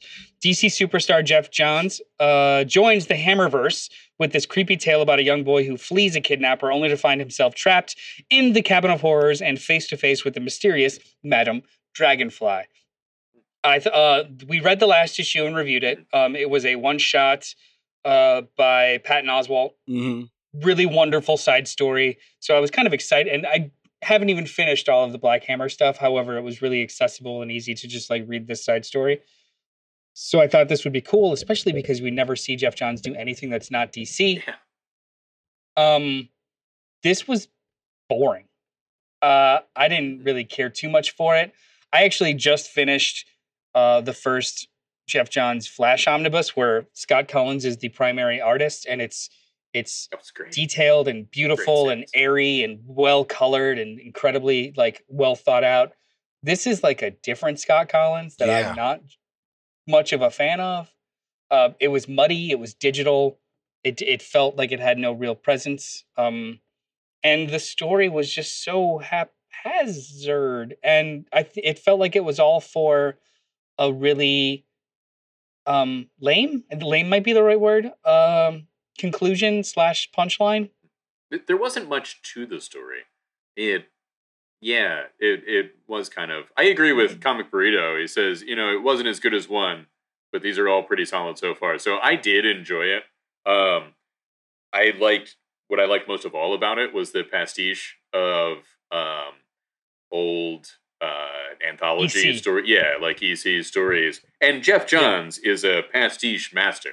You know, I mean, he's just, that's one of his best things, is that he takes something from comics past and introduces it in a cool way. And I thought he did a good job with this one. The story itself was kind of like not much. I mean, no. It was eventful in that it dealt with very heavy and weighty things, but you didn't really get a lot of that story or development in either of the two characters that are in there, and or any kind of reason. I think it's one of those, like, you go into this cabin and it's going to be some crazy stuff happening no matter who you are. Like, even if you're a very good person, it still is dangerous to go in this cabin. It's not just punishing the bad guy in the story. But you don't really have a lot of explanation as to why that is. Now, I've only read the Black Hammer stuff that we read for this show, so only the first trade, which is, I think, the first half of the first arc. But yeah, I enjoyed it mostly for those pastiche reasons that I mentioned. And just like, I liked the way that the story was told. But by the end of it, I was kind of like, what was this? What was this all about? Yeah, but this is it, you'd say he's a pastiche master, and that's because he has written in so much pastiche. But I would say that he is a person who definitely treks in doing pastiches, but to say that he's a master of them, I wouldn't, because and especially in this one, because it doesn't work. Like, it works in the beginning, like the beginning with the guy being pulled over, and like the cop all in shadows. That kind of works with me. And as much as I too, like Noel, didn't really like the art, like this is unrecognizable from Scott Collins from maybe 5 years ago. Even the facial expressions are like, what? Yeah, it's like very, very sketchy. But the art style works for me in the first few pages, because it's supposed to be like this heavy downpour and stuff like that. And I feel that weight. I feel that rain coming down. But after that, it becomes a lot looser to me. And once the boy turns up into the cabin, in the Cabin of Horrors, I'm like, I see exactly where this is going. And it's a boring trip to where it gets to. And as the art becomes looser and looser, it therefore loses any the dread that was built up in the beginning, because the art doesn't sell it. So it ultimately is a failure. I think that if the art was maybe a little tighter, maybe it sells it a little more, but it's not there. And then the story, because it is not much of anything, you don't really feel for the boy. You don't feel for the guy that's chasing him. You want him to get his comeuppance. So he gets his comeuppance. And it is in a pretty horrific way, but it's not, even that is kind of like undersold, because it's like in 3 tiny panels on the top of a page, as opposed to, like, if anything called for a big splash of blood on the screen, his comeuppance did. And it's in the corner of one of these pages. So I just don't think it sells the story very well. And it was like Noel said, I found it very boring. Yeah, and it was boring is harsh. I don't want to. We don't pick books to shit on them. No, we don't. But there was just, it was so whatever, and then the very end with the reveal of Kid Dragonfly, I was like, the name. Fuck you. Kid Dragonfly. My eyes rolled. Like doubled in the back of my head. I was just like, come on. Yeah. Like, the design was kind of cool. The art, but come on. No, I mean, Len, the pastiche that I'm talking about here is just the intro, right? Like the... Okay. Yeah. The classic, like, House of Secrets and all those books. Yeah. That's what I thought was pretty well done. So Comic Burrito makes a pretty good point. I don't really think these Vision issues are supposed to add much besides more lore to the world. True. I guess I get how these aren't super packed, but I feel that they all add the small amount of lore that is. So I don't disagree with that. It's just last issue we had something like that really bared no consequence on the overarching story of Black Hammer. However, it was a fulfilling little short story. This, again, probably bears no impact on the consequences of Black Hammer, but on its own wasn't fulfilling.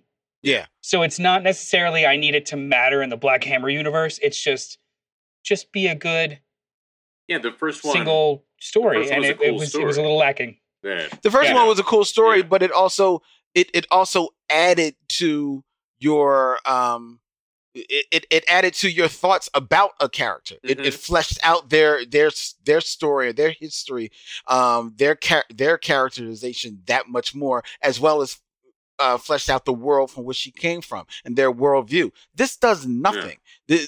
The character who is the narrator of this is an enigma in Black Hammer, and this does absolutely nothing for her. Like you said, she's on the first page and like the last page only, and even there she's very nondescript and not inconsequential. Well, I think and these characters are inconsequential.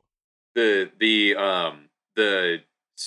new character in the first one, the girl that is kind of the main character of the story. And I get the sense that that's what these will be. These are that kind of like local heroes, Astro City thing, where there's somebody who is not. It's somebody's interaction with one of these characters. Yeah, which is fine. Oh yeah, it's fine. Yeah. And depending on the story. And this last one, the number one, was this like intriguing interaction and this fully formed character built up over the course of years that you like flash forward through. Whereas this one, there's not a lot to hang on to with this guy. You don't really know what's happening in the beginning, and then you figure it out, and he's in this thing, but then you don't know exactly why he's going from one room to another, and then it's done. It's over. I thought the best part was the beginning and the end with the Dragonfly character addressing the audience. It was the Crypt Keeper. Yeah, the Crypt Keeper, just kind of like bookending the story. Or the Shadow. That part was cute. Did you know that? I just found that out, that the Shadow's original thing, or I think I knew it years ago and forgot, but that he was a narrator for a thing. Well, that's also like originally Dick Tracy was barely in the book. It was just he was just like the introduction. He stayed behind his desk almost the whole goddamn comic strip. Oh yeah, just the beginning and the end. Yeah, but also Will Eisner did that with the Spirit a lot. The Spirit very often would just come in at the beginning and at the end of the. That's one of a story that I always think about is that one where they go back. There's like the guy isn't even a main character in his own story. He's like is the reveal where I think it's one of the classic Spirit bits. So we have it's noon. I'm gonna open up the shop. No one's here yet, but whatever. We've got 2 more books that I think would be really cool to talk about. However, DJ Annex is new to the stream, so he has a couple of like random questions that might be fun conversation topics. Would you guys like to attack them now? And also, too, this would be a good opportunity as a primer for maybe new listeners or new watchers, like just like some basic questions about us, or like our preferences. Do you guys want to attack them now, or do you want to do the 2 books right now, and then we'll answer some of his questions? Well, no, I say my thing would be, can we hold off on answering this question because it sounds like they're more about us, and hold off on answering them when JD comes back. I mean, we can always answer them at the top of the show next week when all 4 of us. Well, I actually won't be here next week, but well, then let's answer them now. All right, they're really quick ones. So talk about it again next week. 2 big questions: comic books, DC or Marvel? This is going to kind of like, I don't think anyone's going to pick one or the other. Actually, Brian might, but yeah, I think you will. I'm not a big. I don't even really like picking fair. I just enjoy things. I like one more than the other, but it's not an either or. I feel like that's the answer. You're a DC guy. Oh, definitely a DC guy. But yeah, I also really like a lot of Marvel stuff. You know what I mean? Like, it must be Brian, said. get off the fence and just choose. No, I mean, if both I had to pick areas. there are times when my pull list has more DC books, but I tend to enjoy more Marvel books. That's pretty much it. Like, I read them both with equanimity. It's just I usually have more Marvel books in my. In stark contrast, I do like both. I do like both. However, I do like both. However, if I was to be put on a fence, like one's got to go away forever, and one is the only thing you could ever read again, it'd be Marvel. No, I mean, I was saying Marvel in the opposite way. But... I would say Marvel. Right. You would say DC. Len would say trades. That's it. Trades. Len only reads 2000 AD trades. No, for real, like if you had to pick Marvel or DC, let's not even have the conversation about other publishers right now. Which we're not. But if I had to choose, it would be DC. He's the bad Tribble. And well, I'm the bad Tribble, and if for no other reason, my daughter kneels at the altar of DC, and all she ever says is because this is how my dad raised me. He raised me to love comic books, and she loves comic books. She loves anime and everything like that. But she's a DC girl first and foremost. Cool. So I gotta back her up. So I'm DC. Yeah, I mean, at that point, you're pot committed for the rest of your life. Yep. And for the rest of hers, just all of your entire lineage. Yeah. Now you have to be DC. Trust me. Trust me. I am fighting my son-in-law because he's got this Spider-Man poster over my grandson's bed because he's aged out of the Batman crib that I got him. So he got him a bed and he's got the Spider-Man poster. I'm like, okay, so I just need to send some updated Batman stuff. Exactly. That's fine. Yeah. I'm gonna handle it. Yeah. Trust me, dog. You ain't going to get this Spidey. No webs on my grandson. It's all I think we can answer this for JD considering his son's middle name is Parker. I thought it was for Parker Lewis Can't Lose, the 90s TV show. I meant to mention. No, he's not that big of a Corn Nemec fan. Wow, but he is a fan. Like that poll? Is that the guy who played the titular Parker Lewis? Yeah, ooh, that was nice, Noel. Well done. He's definitely like if he had to pick one of the two, I'd probably be Marvel. I mean, he does. Like he's a Spider guy also. Through and through. You know, he's a guy who really his top two are one in one company and one in the other. True, but his top his top two are Spider-Man, Peter Parker, then the Flash. I'm just telling you, he's a Spider-Man guy all the way. Are you saying Spider-Man and Peter Parker are two different, or are you saying which Spider-Man we're talking about? No, I'm saying he likes them individually. He also might pick like John Constantine over Wally West on some occasions. You're right. That's true too. But no matter what, if you were doing a hierarchy, it would always be Spider-Man / Peter Parker at the top. It would be. Yeah, that's true. Not a big Ben Reilly guy. JJ, very. He loves Ben Reilly's costume. It is a cool costume. Ben Reilly himself. Also, May Parker gets to wear it. In, quick follow-up question. I'll let you guys answer this first while I go unlock the door. Big screen, DC or MCU? Go. Oh, please. I mean, in the modern era, it's MCU is like just so. As much as I want DC to be as good as that is, yeah. And DC has had. I mean, the Christopher Reeve Superman is like untouchable for the time that it came out. But you know, it's a lot of caveats. Yes, Noel is correct. It's untouchable for the time it came out when nothing else was comparable to. No. I mean, in the sense of like, it has aged some. It's a little jokier than I would, than it is in my memory. You know what I mean? Like, you kind of bring things along with you into the present. I think people remember Christopher Reeve more than they remember those movies. I mean, that's what's awesome about those movies, is he is what's awesome. Yeah. Like... Everything else is like... But he's Superman. You know what I mean? Like, he is the epitome of Superman, and that counts for something even still. But the MCU movies are just, right now, so much better. I would love right now, different. And for the last 10 years. Yeah. They're superior movies. Now, that doesn't mean that all of the stories are the greatest stories ever told. All of those characters are better than all of DC characters. It's not that binary, but as it comes to produced films in a shared universe, there is nothing that matches their level of competency. And they just did comics in the movies as opposed to as many people as love Christopher Nolan, but that was definitely Christopher Nolan's version of Batman. Right. Oh yeah. And that is something that movies had a problem with for a long time. Was it always seemed like they were like, we'll do a superhero movie, but I can make it good instead of this crap source material that it comes from. And Marvel was just like, yo, let's do Captain America and Iron Man and Thor like they are in the comics, and built a cohesive universe. And I think Christopher Nolan's movies had something to do with that not happening too for DC. Like that was so separate and real world and whatever. And it could have gone a million different ways, and hopefully will in the future. There will be something DC based that is like this would be awesome, but who knows? Hashtag restore the Snyderverse. Hey, that would be great if that movie is awesome. You know what I mean? No, it wouldn't. It would Stop be awesome. It. No, it wouldn't. We're good. It's fine. It's over. That's what I would have said. Answer? You know what? After the whole Snyderverse thing, I might not make that mistake again. I was like, there is absolutely no way that's happening. You people are barking up a tree that doesn't even exist, let alone is it a wrong tree. And yet here we are. It's being made. So, who knows?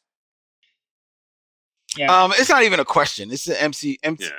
Especially since he specifically asked about big screen, which is feature films. Right. And the MCU feature films are like light years beyond anything that Warner Brothers or DC has done. Doesn't mean that DC hasn't had bright spots, like you mentioned, Christopher Nolan's Batman series, the first two Christopher Reeve Superman movies. Let's not forget Wonder Woman and Shazam, which were both bright spots on their ledger as well. But that doesn't they can't hold a candle to what Marvel did. And I'm not even just talking about the synchronicity of their shared universe. I'm talking about some of their individual films. Like, it's good movies. I can sit and watch almost any one of those Captain America films and be like, have a very good time watching the screen. I enjoyed Doctor Strange. I enjoy a couple of the Iron Man movies. I bet you even like Iron Man and maybe Captain America more than you've ever liked them in the comics. That's the case. That's how it is for me. Iron Man definitely not. I'm a Captain America guy as far as their comics. He's one of my go-tos for Marvel. Okay. So I was happy, but I was happy to see him done right. Especially considering like the only live action Captain America I had was from the 70s, which was god awful. Helmet. Yeah, evil Knievel Captain America.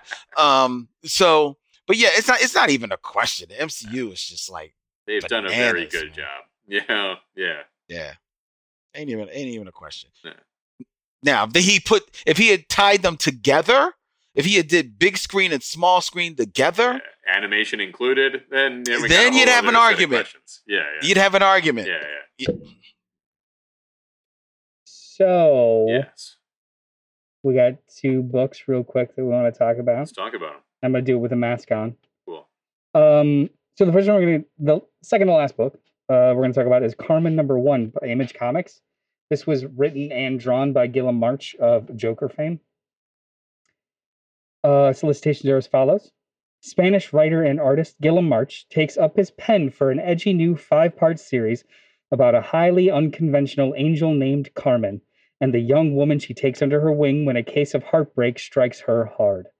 Packed with surprises and metaphysics, this gorgeously drawn series deploys tenderness and humor as it dives deep into topics that matter.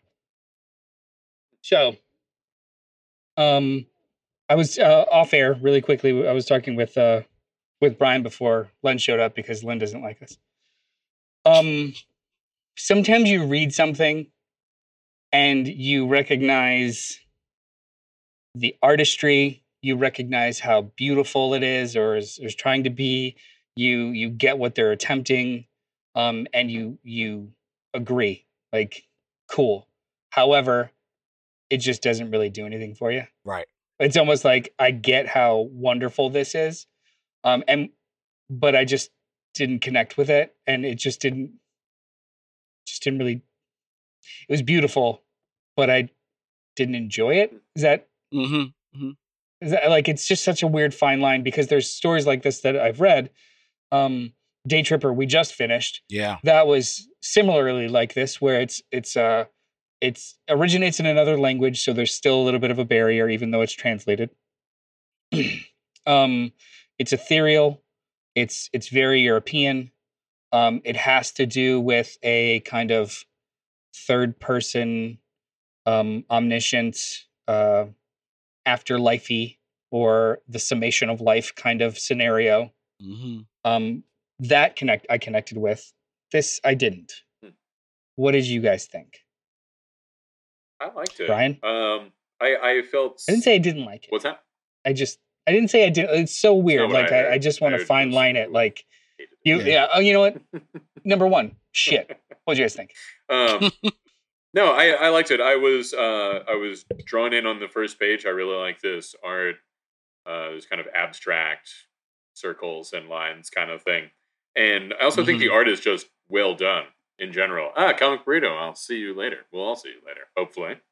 I think the art is well done. I think the kind of like general aesthetic to it is cool. I like you're right, it's a very European comics feel of a kind of like a light and airiness to the art in general. Heavy things. Yeah. Both the colors and also just the line work has that kind of feel.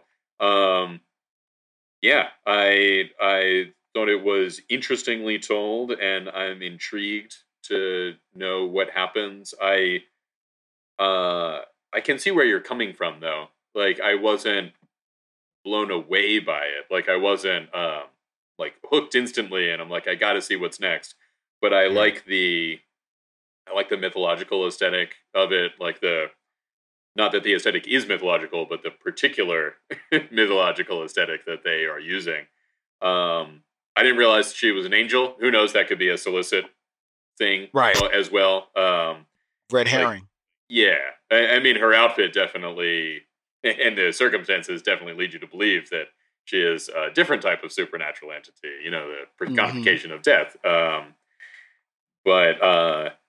And also the reveal of, you know, you meet this woman in adulthood that you've seen a little bit before, but you see her in the midst of a suicide. And then when you cut away and when she walks away with this character, you see that she was not quite in the position that you first met her in. Yeah. Right. I thought that was a really good reveal. And some of the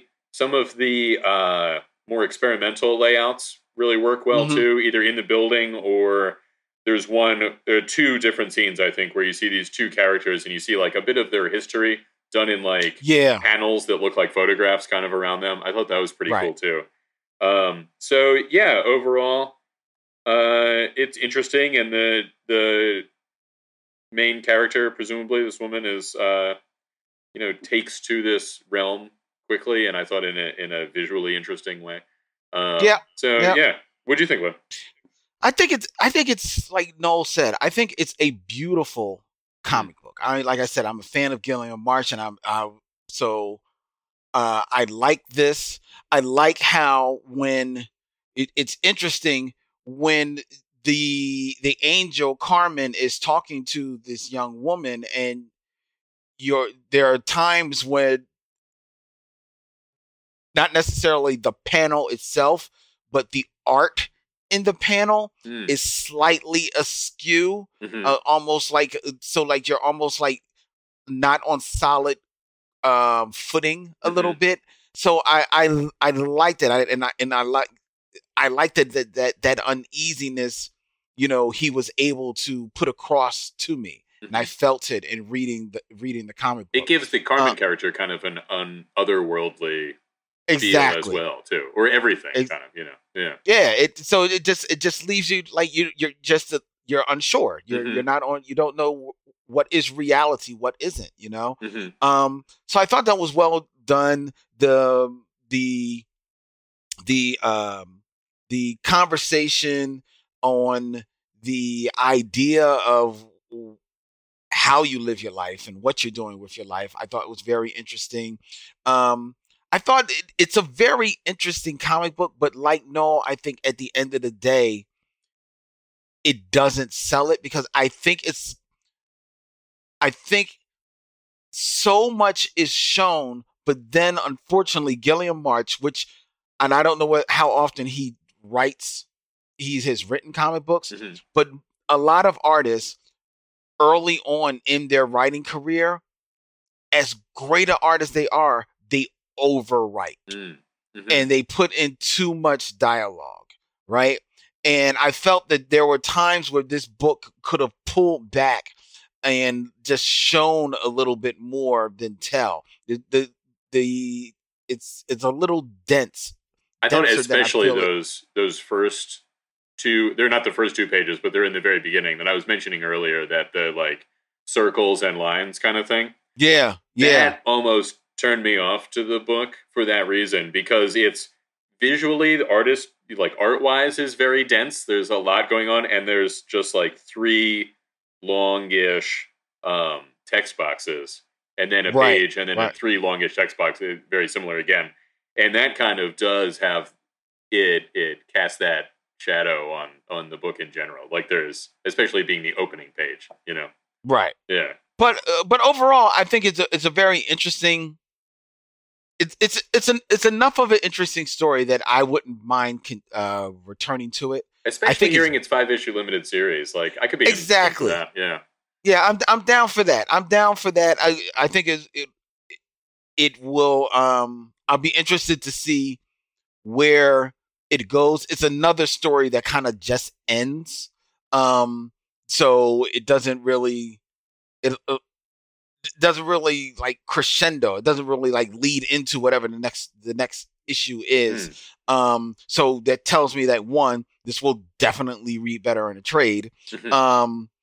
But fortunately, the artwork and the story are interesting enough that I'm gonna go along for the ride. Even though not much happens in this story, it is still very effective the way they pulled the story off. So it sold me. I think it would be a good fun read. Not a fun read. It's definitely enjoyable for a mature story to enjoyable, but it's definitely for a more maturer comic book reader. Yeah, definitely.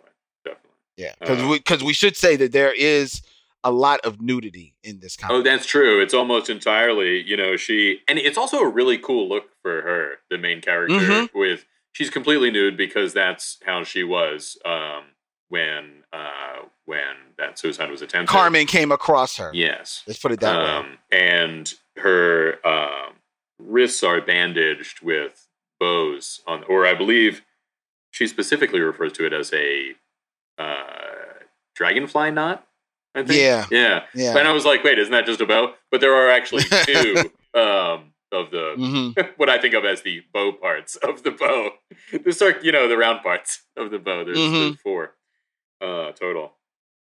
So yeah, there's a very cool what turns out to be the last page, which is not broadcast to you that this is going to be the last page. It does have a cool. It's got one of those like kind of askew buildings that you were talking about earlier, Lynn, and then has the page separated into 2 panels, but there's a circle. There's an inset. It's an inset panel. Yeah, with the Carmen character coming from at right angles to the vertical of the page. Kind of like popping in a very otherworldly being kind of way. That's very, very cool and very suggestive. And I love when an inset panel is done well. Yes. When it looks good, it's very very pleasing kind of way of doing things. So yeah. Now, I think I don't have much more to say about that, but Action Figure Expert did mention something, and since Noel's off for a moment, just to touch back on that, unless you had more, Len, on Carmen. No, go. Action Figure Expert mentions that the DCEU could have started with Green Lantern and was supposed to, and I have thought that many times myself.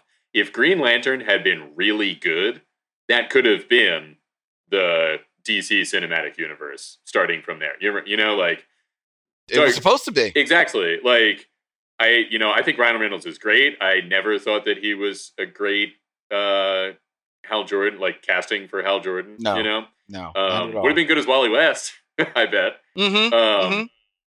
But, I remember Bradley Cooper was talked about at the time. I think somebody more of that nature would have been good.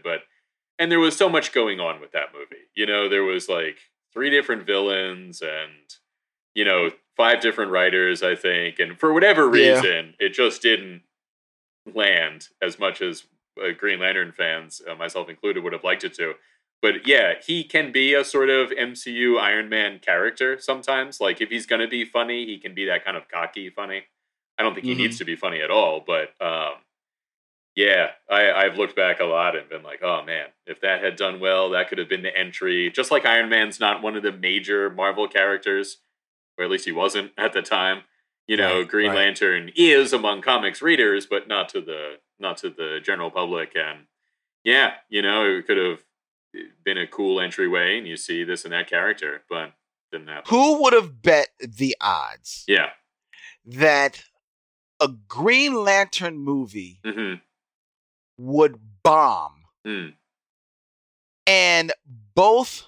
Well, not you probably could have bet that a Wonder Woman movie would be successful. Yeah, right. She's very, but very nobody would have. Nobody would have taken you up on the bet that a Green Lantern movie would bomb, but an Aquaman movie would gross $1 billion. Yeah. Well, many years later, though, Okay, but still, it's Aquaman. It's true. It's Aquaman, dog. It's true. Like, nobody would have bet. Like, even when they talked about doing an Aquaman series off of Smallville, I remember that. There were people. Like, people were like kind of like looking for it because they like Smallville, but I guarantee most of your people were in the back of their minds like, oh, that's cool. They're going to do a spinoff. But why Aquaman? Like, okay, I'm gonna watch it, but why Aquaman? I mean, I thought that about Arrow. To be honest with you, I was like, I just got done with 10 years of Proto Superman, and you want me to watch Green Arrow? I don't know about that, but yeah. Well, true. But see, but Arrow worked because it wasn't Arrow. It was Arrow : Batman. Exactly. You couldn't. Yeah. You can't do Green Aquaman. Arrow has always been Arrow : Batman, riding around in his Arrow car from his Arrow cave. Okay, that's how he started. But to the character's credit, he has changed a lot. It's true. He's changed a lot, and he wasn't Green Batman at the time that they started the TV series, right? So. Like, that's not fair. The reason why Aquaman works is because it's Aquaman / Namor. He basically is Namor. You know what I mean? Aquaman is cool when he's on his own. You know what I mean? Like, when he's up next to the rest of the Justice League, you're kind of like, who's this dingus? Like, why is he with them? But when he's on his own, he's like King of the Seven Seas, all that stuff. But you're right. It's Aquaman. And it's Namor Aquaman. Although I still have not seen that movie. That was my impression. You still haven't seen Aquaman? I know, right? It's crazy. But also, Jason Momoa is cool. And Ryan Reynolds is very cool, just not very Hal Jordan-ish. Whereas Jason Momoa is definitely not what you would think of as the traditional Aquaman. But it really, like, you can slot it in there, whereas, the Ryan Reynolds, Hal Jordan, just kind of didn't really work. Yeah. I don't believe you still haven't seen Aquaman. No, it's crazy. I should see it. I mean, I have HBO Max. I can see it whenever. Some of those movies I just never got around to. And I really ought to. Jason Momoa, I know from Stargate Atlantis, that was the first place I saw him. And it was a good show, and he was cool in it. He was not in it originally. He came in like season 3 or something, 2 or 3. I remember Jason Momoa from the Johnson Family Vacation movie with Cedric the Entertainer and Vanessa Williams, the very young Jason Momoa. Vanessa L. Williams? Yes. Well, look, she's the Vanessa Williams. There must be like a very much older Vanessa Williams who was already in SAG or something. Oh no! It's not. She's not older. It's just that she the one who got in her SAG card got hers first. She's not that much old. She's not like from a previous era or anything. No. Okay. Yeah, they're the same era. She just got there first. That's Vanessa L. Williams. But hi. Hey, how are we? We're talking about Vanessa L. Williams, and I've been passively listening in one ear while helping guests. Nice. guests to Tiny Destructor's Hero Complex, located here, 4327 Main Street in Philadelphia, PA, nestled aggressively within the neighborhood of Manayunk. Aggressively nestled. I like that. Right across from a big watermelon sign that says Manayunk. Introduce the next comic book before you... Yeah. I mean, so I did kind of want to hear about Johnson Family Vacation starring Jason Momoa. No, you don't. No, you don't. Trust me. All right. What is that comic? So, the last comic we're going to talk about today is Superman number 29 by DC Comics, written by Philip Kennedy Johnson, Sean Lewis, with art by Phil Hester and Sammy Basri. Jonathan Kent is back from the 31st century and fighting cosmic threats alongside his legendary father. But when an interdimensional breach opens near Earth, John recognizes the creatures that emerge, the cosmic leviathans that Legion of Superheroes credit with the death of Superman. And in the new backup series, Tales of Metropolis story, in the same issue. I don't know why they had to say that.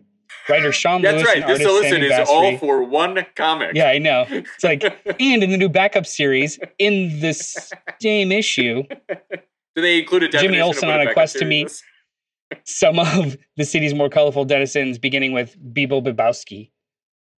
Go ahead. You pronounce that Bebo? Yeah. No, it's Bilbo, isn't it? I would say Bibbo. Bibbo. Oh, Bibbo. Yeah. Bilbo is the... It's a stupid made-up name. It's his nickname. True. They're all made up, Noel. Very true. Dude, what'd you think about this one? Well, first of all, I usually am a fan of Phil Hester's artwork, but that's because I've seen Phil Hester on books that fit his style. Yeah. And Superman is not Phil Hester's style. Not That's at the story of this book. It's so close to be like, this looks so close to what could be a golden era classic kind of Superman look, but I 100% agree with you. It just doesn't click. It just does not click at all, man. I mean, there is one page where there's a close up on Lois Lane, and I was like, "Oh, that is not Lois. Like this, and because of that, I am totally taken out of the comic. The story, to be honest, doesn't do much for me. It's a lot to do about nothing. It doesn't really add up to anything. It's Amanda Waller again. It's just like, this is in presence looking down on whatever the fuck. Who gives a willing fuck? To do some bad stuff to get her goals met. Yeah. But at the end of the day, it's just that artwork. Like the Superman and his son, they look so ugly. It's just it's ugly is harsh. Okay, they just look so off model that it is just it's off putting to me, and I can't get into the story because the art just it's so unappealing. And the backup story is like, really? Are we bigging up Bibbo? Bibbo is now taking on villains. There are people that are coming after Bibbo. Like, really? Like, came after him specifically? I guess so.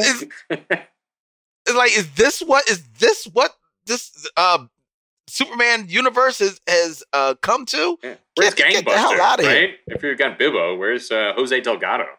Right. Yeah. I mean, come on, man. This was not fun at all. I always thought Bibbo was cool, but I don't need a story about Bibbo. Like, if he's just like in the background cheering on Superman, that's all the Bibbo that I require. And now he's a writer. He's got his own article. What? He's got like a byline. Like, what the hell? I mean, he doesn't even pronounce Superman. They make a point to say how it says it in an unusual way. Not that he can't have his own voice that is captivating to read or listen to, just because of that. But yeah, I could almost see these as like character designs for an animated series that would probably work in the animated version. One thing that I forgot to mention when we were talking about the Infinite Horizons book, but also applies here, Jonathan Kent's costume, as whatever they call him now, has shoes. They're not boots. They're not uniformly the same color. I think it's the first superhero costume I have ever seen with shoes. Maybe Black Canary sometimes has shoes on, but They're just like, I don't know. I don't dislike it. It's just notable. And you've definitely, I just noticed also this story is called The Golden Age. And there's one scene where I'm looking at Superman and he's in a very like Max Fleischer kind of, or very early Superman pose where he's punching, but his legs are kind of spread as though he's running in the sky, that kind of thing. I am a little underwhelmed by the idea that, Jonathan Kent knows that Superman is going to die now, but we have to deal with that. Like, I mean, I didn't think he was going to die anyway, but we just got through the future state where we saw him living for a long time, and that is typically what happens with modern Superman, is that he continues living for a long time, and for them to codify like, oh yeah, the Legion of Superheroes knows exactly when he dies, and this is it. I was kind of like, all right, I guess. None of that happened. But yeah, I like the lines on Jonathan Kent's costume too. I'm glad that they're gone from almost everybody's costume, and hopefully the Flash is soon, but they work on his. None of that Legion stuff actually happened in the actual Legion book. This is all just for this story, sure, after the fact. Yeah. We decided to talk about this book because it's the first book since Bendis ended his run, and everyone was so viscerally upset about that for no goddamn reason whatsoever. But like, let's talk about the new restart past future state. Mm-hmm. And I agree with you guys. This was wildly underwhelming. From art to plot, it was just like a bucket of fine. Like, okay. There was no real gravitas to it. There was nothing really to like hook on other than some tropes. Phil Hester is really good with grounded or horror stories, but when it came to like doing the grandiose superhero stuff, it feels oddly pedestrian. Yeah. And almost like a little cartoony. So it surprises me to hear you say he's really good with the horror stuff. Cartoony can have weight. Oh, no, definitely. Yeah. But this, I wouldn't even say the problem is that it's cartoony. I think it's just... No, it just surprises me that you go to horror for his... Like, given that this is his style. The most recent thing that he did that I thought was successful was The Family Tree with Jeff Lemire, I believe. Okay. Right. And those were heavy lines. There were shadows. His figures worked in that kind of horror shadow style. Yes. And he also, his style worked with Green Arrow back in the day with Kevin Smith. There's like a grounded nature to his stuff. And doing cosmic monsters and full on like superhero fights, it really didn't work for me. Nope. At all. I can see that. There isn't a lot of sort of imposing power to these monsters either. That are coming through this thing. You don't really get a sense of like, it seems like they wouldn't be that hard to deal with for Superman. Like they're not big on the page. I don't have the book in front of me. What's the page count? Was this even a full issue with a backup, or was it like half? Well, the backup is in this so same light issue, and so quick. Yeah, but the backup is probably like a good 8 or 10 pages. So it's a traditional backup. I think it's like 24, 23 pages for the main story, including the cover and that kind of thing. Right. So, yeah. So it's a full issue. And then I did not read any further. I do like the idea that Jonathan Kent is like, well, you're Superman. I'm not just going to take over as Superman. Like, that's who you are. It's not a job that you just hire the next Superman. That was pretty good. It's not a point of view that's usually presented in comics. Well, that's because Superman usually doesn't have a son. What's that? Superman doesn't usually have a son. That's a good point. In most comics. That's an excellent point. Yeah. They do talk about that in Batman. Sometimes. Like, that's how they knew that Nightwing, people just surmise Nightwing's kind of close to Batman. Oh, this is probably that old Robin. Well, yeah, but I mean, they say like, well, after me, somebody else will be Batman. But here, Jonathan Kent is like, well, after you, there won't be a Superman. Like, you're Superman. I'll be somebody else, Then take the S off your chest if you feel that way. Shut up. It's a Kryptonian symbol. Just happens to look like an S. Yeah, but he knows He knows. It's true. He knows exactly. And it's not even the Kryptonian symbol. He's done his own version of it. Exactly. Yeah. So no. So shut up. Yeah, get another. So take it off. Take it off, you corny bum. But this just was not. It was, and for it, you referenced the title for it to be called the Golden Age. Yeah, it's point. Like there's nothing Golden Age about it. Yeah. Unless it just dawned on me, especially because you said about how some of the posing looks like evokes the old Max Fleischer cartoons. If you then pull back, does this feel like a bit of a Fleischer cartoon in that Superman is fighting underwhelming villains as he did in those cartoons, and had to wrestle with them for at least a couple of frames of film before he ultimately just said, okay, enough of this. I forgot who I was for a moment. Playing for the cameras a little.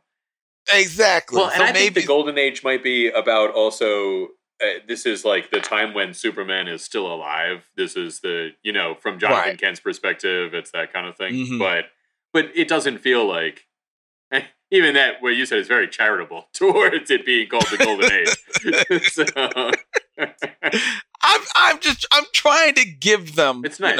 An out here. Yeah. You know what I mean? Yeah. Because I just don't want to say that y'all like screwed the pooch here. Yeah. I'm looking forward to Action Comics to see what the other main Superman book will do with this is the new Superman thing. But yeah, because sometimes the books, sometimes you follow Batman, or sometimes you follow a detective. Exactly. Sometimes you follow Superman. Right. Sometimes you follow Action. Right. So. And you might get both of them every month, but one of them is you're like, this is what's going on with Superman right now. The other one's like, that's another Superman story that's happening. The shame of it is, and is that this is a new launch of Superman, and actually the new launch that I wish that we had talked about today, Wonder and Woman. I know was Wonder Woman. I'm really looking forward to reading that. I haven't read it yet, but it looks cool. I'm letting you know right now. Yeah. Someone who has powered through a lot of Wonder Woman relaunches, ladies and gentlemen, Wonder Woman 770, where a new odyssey starts for Wonder Woman, which is, I'm going to get to the who is the creative team behind this, written by Michael Conrad and Becky Cloonan, with art by Travis Moore and colors by, here she is again, Tamara Bonvillain. Oh, sweet. These are good colors too, actually. I really like the palette that is chosen here. I'm telling you right now, that Wonder Woman book is one of the most freshest original takes on the character that I have read in a long, long time. This was a really, and it's a gorgeous fucking comic book. Oh my God, it looks gorgeous. Really cool. And they've even got a cool, speaking of Golden Age kind of thing, this is more Silver Age, but on the cover, Vexed by the Vikings of Valhalla. It's a very Silver Agey kind of title to have on the cover. Yeah, it looks really good. I'm really interested, and I was going to try to read it before this and maybe do a Thunder round, but we didn't do that. So, yeah, you know what? But that's the thing with the Superman comic is it doesn't feel like a new start. No. You know what I mean? I know Jonathan Kent's been around for a while now, and that's what's happening with Superman right now, but it feels very, very in its existing continuity, right? Like, Jonathan Kent is not something that everyone thinks of when they think of Superman. The son, Jonathan Kent, right. And it doesn't have like a bold new take or feel or whatever to it. Hey, no, I hate to say it, vamping while you talked about that. I am selling everything today. Good. All thing must go. Nice. People I will say, like, hey, in the window, what's up? The one thing last thing I will say about the Superman, to your point, the shame of it is that, especially coming off of Bendis's run, this feels like the beginning of the lull between them signing another big name. The next cool thing. Yeah, of Superman. It is kind of it feels hella rushed too. So from what I understand, Philip Kennedy Johnson was doing all of the future state stuff, and there wasn't plans to continue past that, but they asked him to stay on the book. And this, like, he's doing both Superman and action for like this larger kind of arc. Well, that answers that, Len. I was just saying, I also think that it's a little really good. Yeah. I don't know. It feels it's a whole lot of fine. Just whatever. You notice also there seem to be two versions of the cover. I mean, not in the traditional way that there are multiple versions, but there's the main cover image is him. Superman is like in a ghostly kind of appearance, being pierced by these claws. But I've also seen the same cover, but with Superman colored normally, pierced by those claws. Yeah, I don't know why they changed it at the last minute. I don't know. You know, maybe it was a little too murderous. Yeah, that's what I was thinking. In full color, I guess. Yeah, but before I have to leave the show again, because it's I think we'll all very be busy this morning. The show shortly. I meant my seat. I understand. Okay, but we might as well shut it down. Yeah. Yeah, let's shut it down. So thank you for joining us the last 2 hours this morning. We very much appreciate it. Every Sunday morning, 10:30 a.m. Eastern Standard Time, we are here live streaming, enjoying each other's company and enjoying your company, talking about this past week's comments as well as some pop culture news. Please join us. Like, comment, subscribe, hit the bell notification so you know when we do post new content, including Thunder Rounds. Thunder Round. Yeah. You're fired. Yeah, I can't. You're just fired. Thunder Round. And just generally have a really good time. And give Lana $1 if you see him on the street. Don't forget about that. Be happy. Yeah, I'll take one if you can contribute to either of our to the show's Patreon, Len's Patreon, break some Guinness World Records. That'd be great. Which is associated with the beer, right? That is, they actually did start that. The beer people. Guinness? I think so. Absolutely. Yeah. No, let's not even bother checking that. It's just true. Yeah. I think it is. Len, where can people find you? Yeah. You can hit me up at any place and every place you find Black Tribbles, or look up the Bat Tribble on all your social medias. Holla at a Tribble. Love. Brian? Hi. I'll see you guys later. I'm at BrianLeeDesign.com, as we talked about earlier in the show. Excellent website. It's one of the best I've ever seen. It is one of, and my name is Noel. All the websites. My name has I'm just going to power through it. My name has been Noel. It continues to be Noel. Be in the future. The whole show, and then after it too. You can find me on social media at Mr. Bartocci, BARTOCCI, and anywhere you find Cult Pop stuff. So we'll enjoy the conversation, carry it on there. Thank you for joining us. We will talk at you guys later.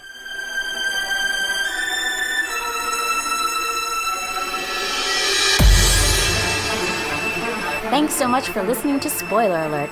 Check out all our shows, including the Cannibal Horrorcast, where we review classic and contemporary horror. Oh, it's so spooky!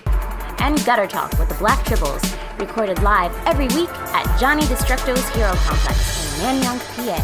Yeah.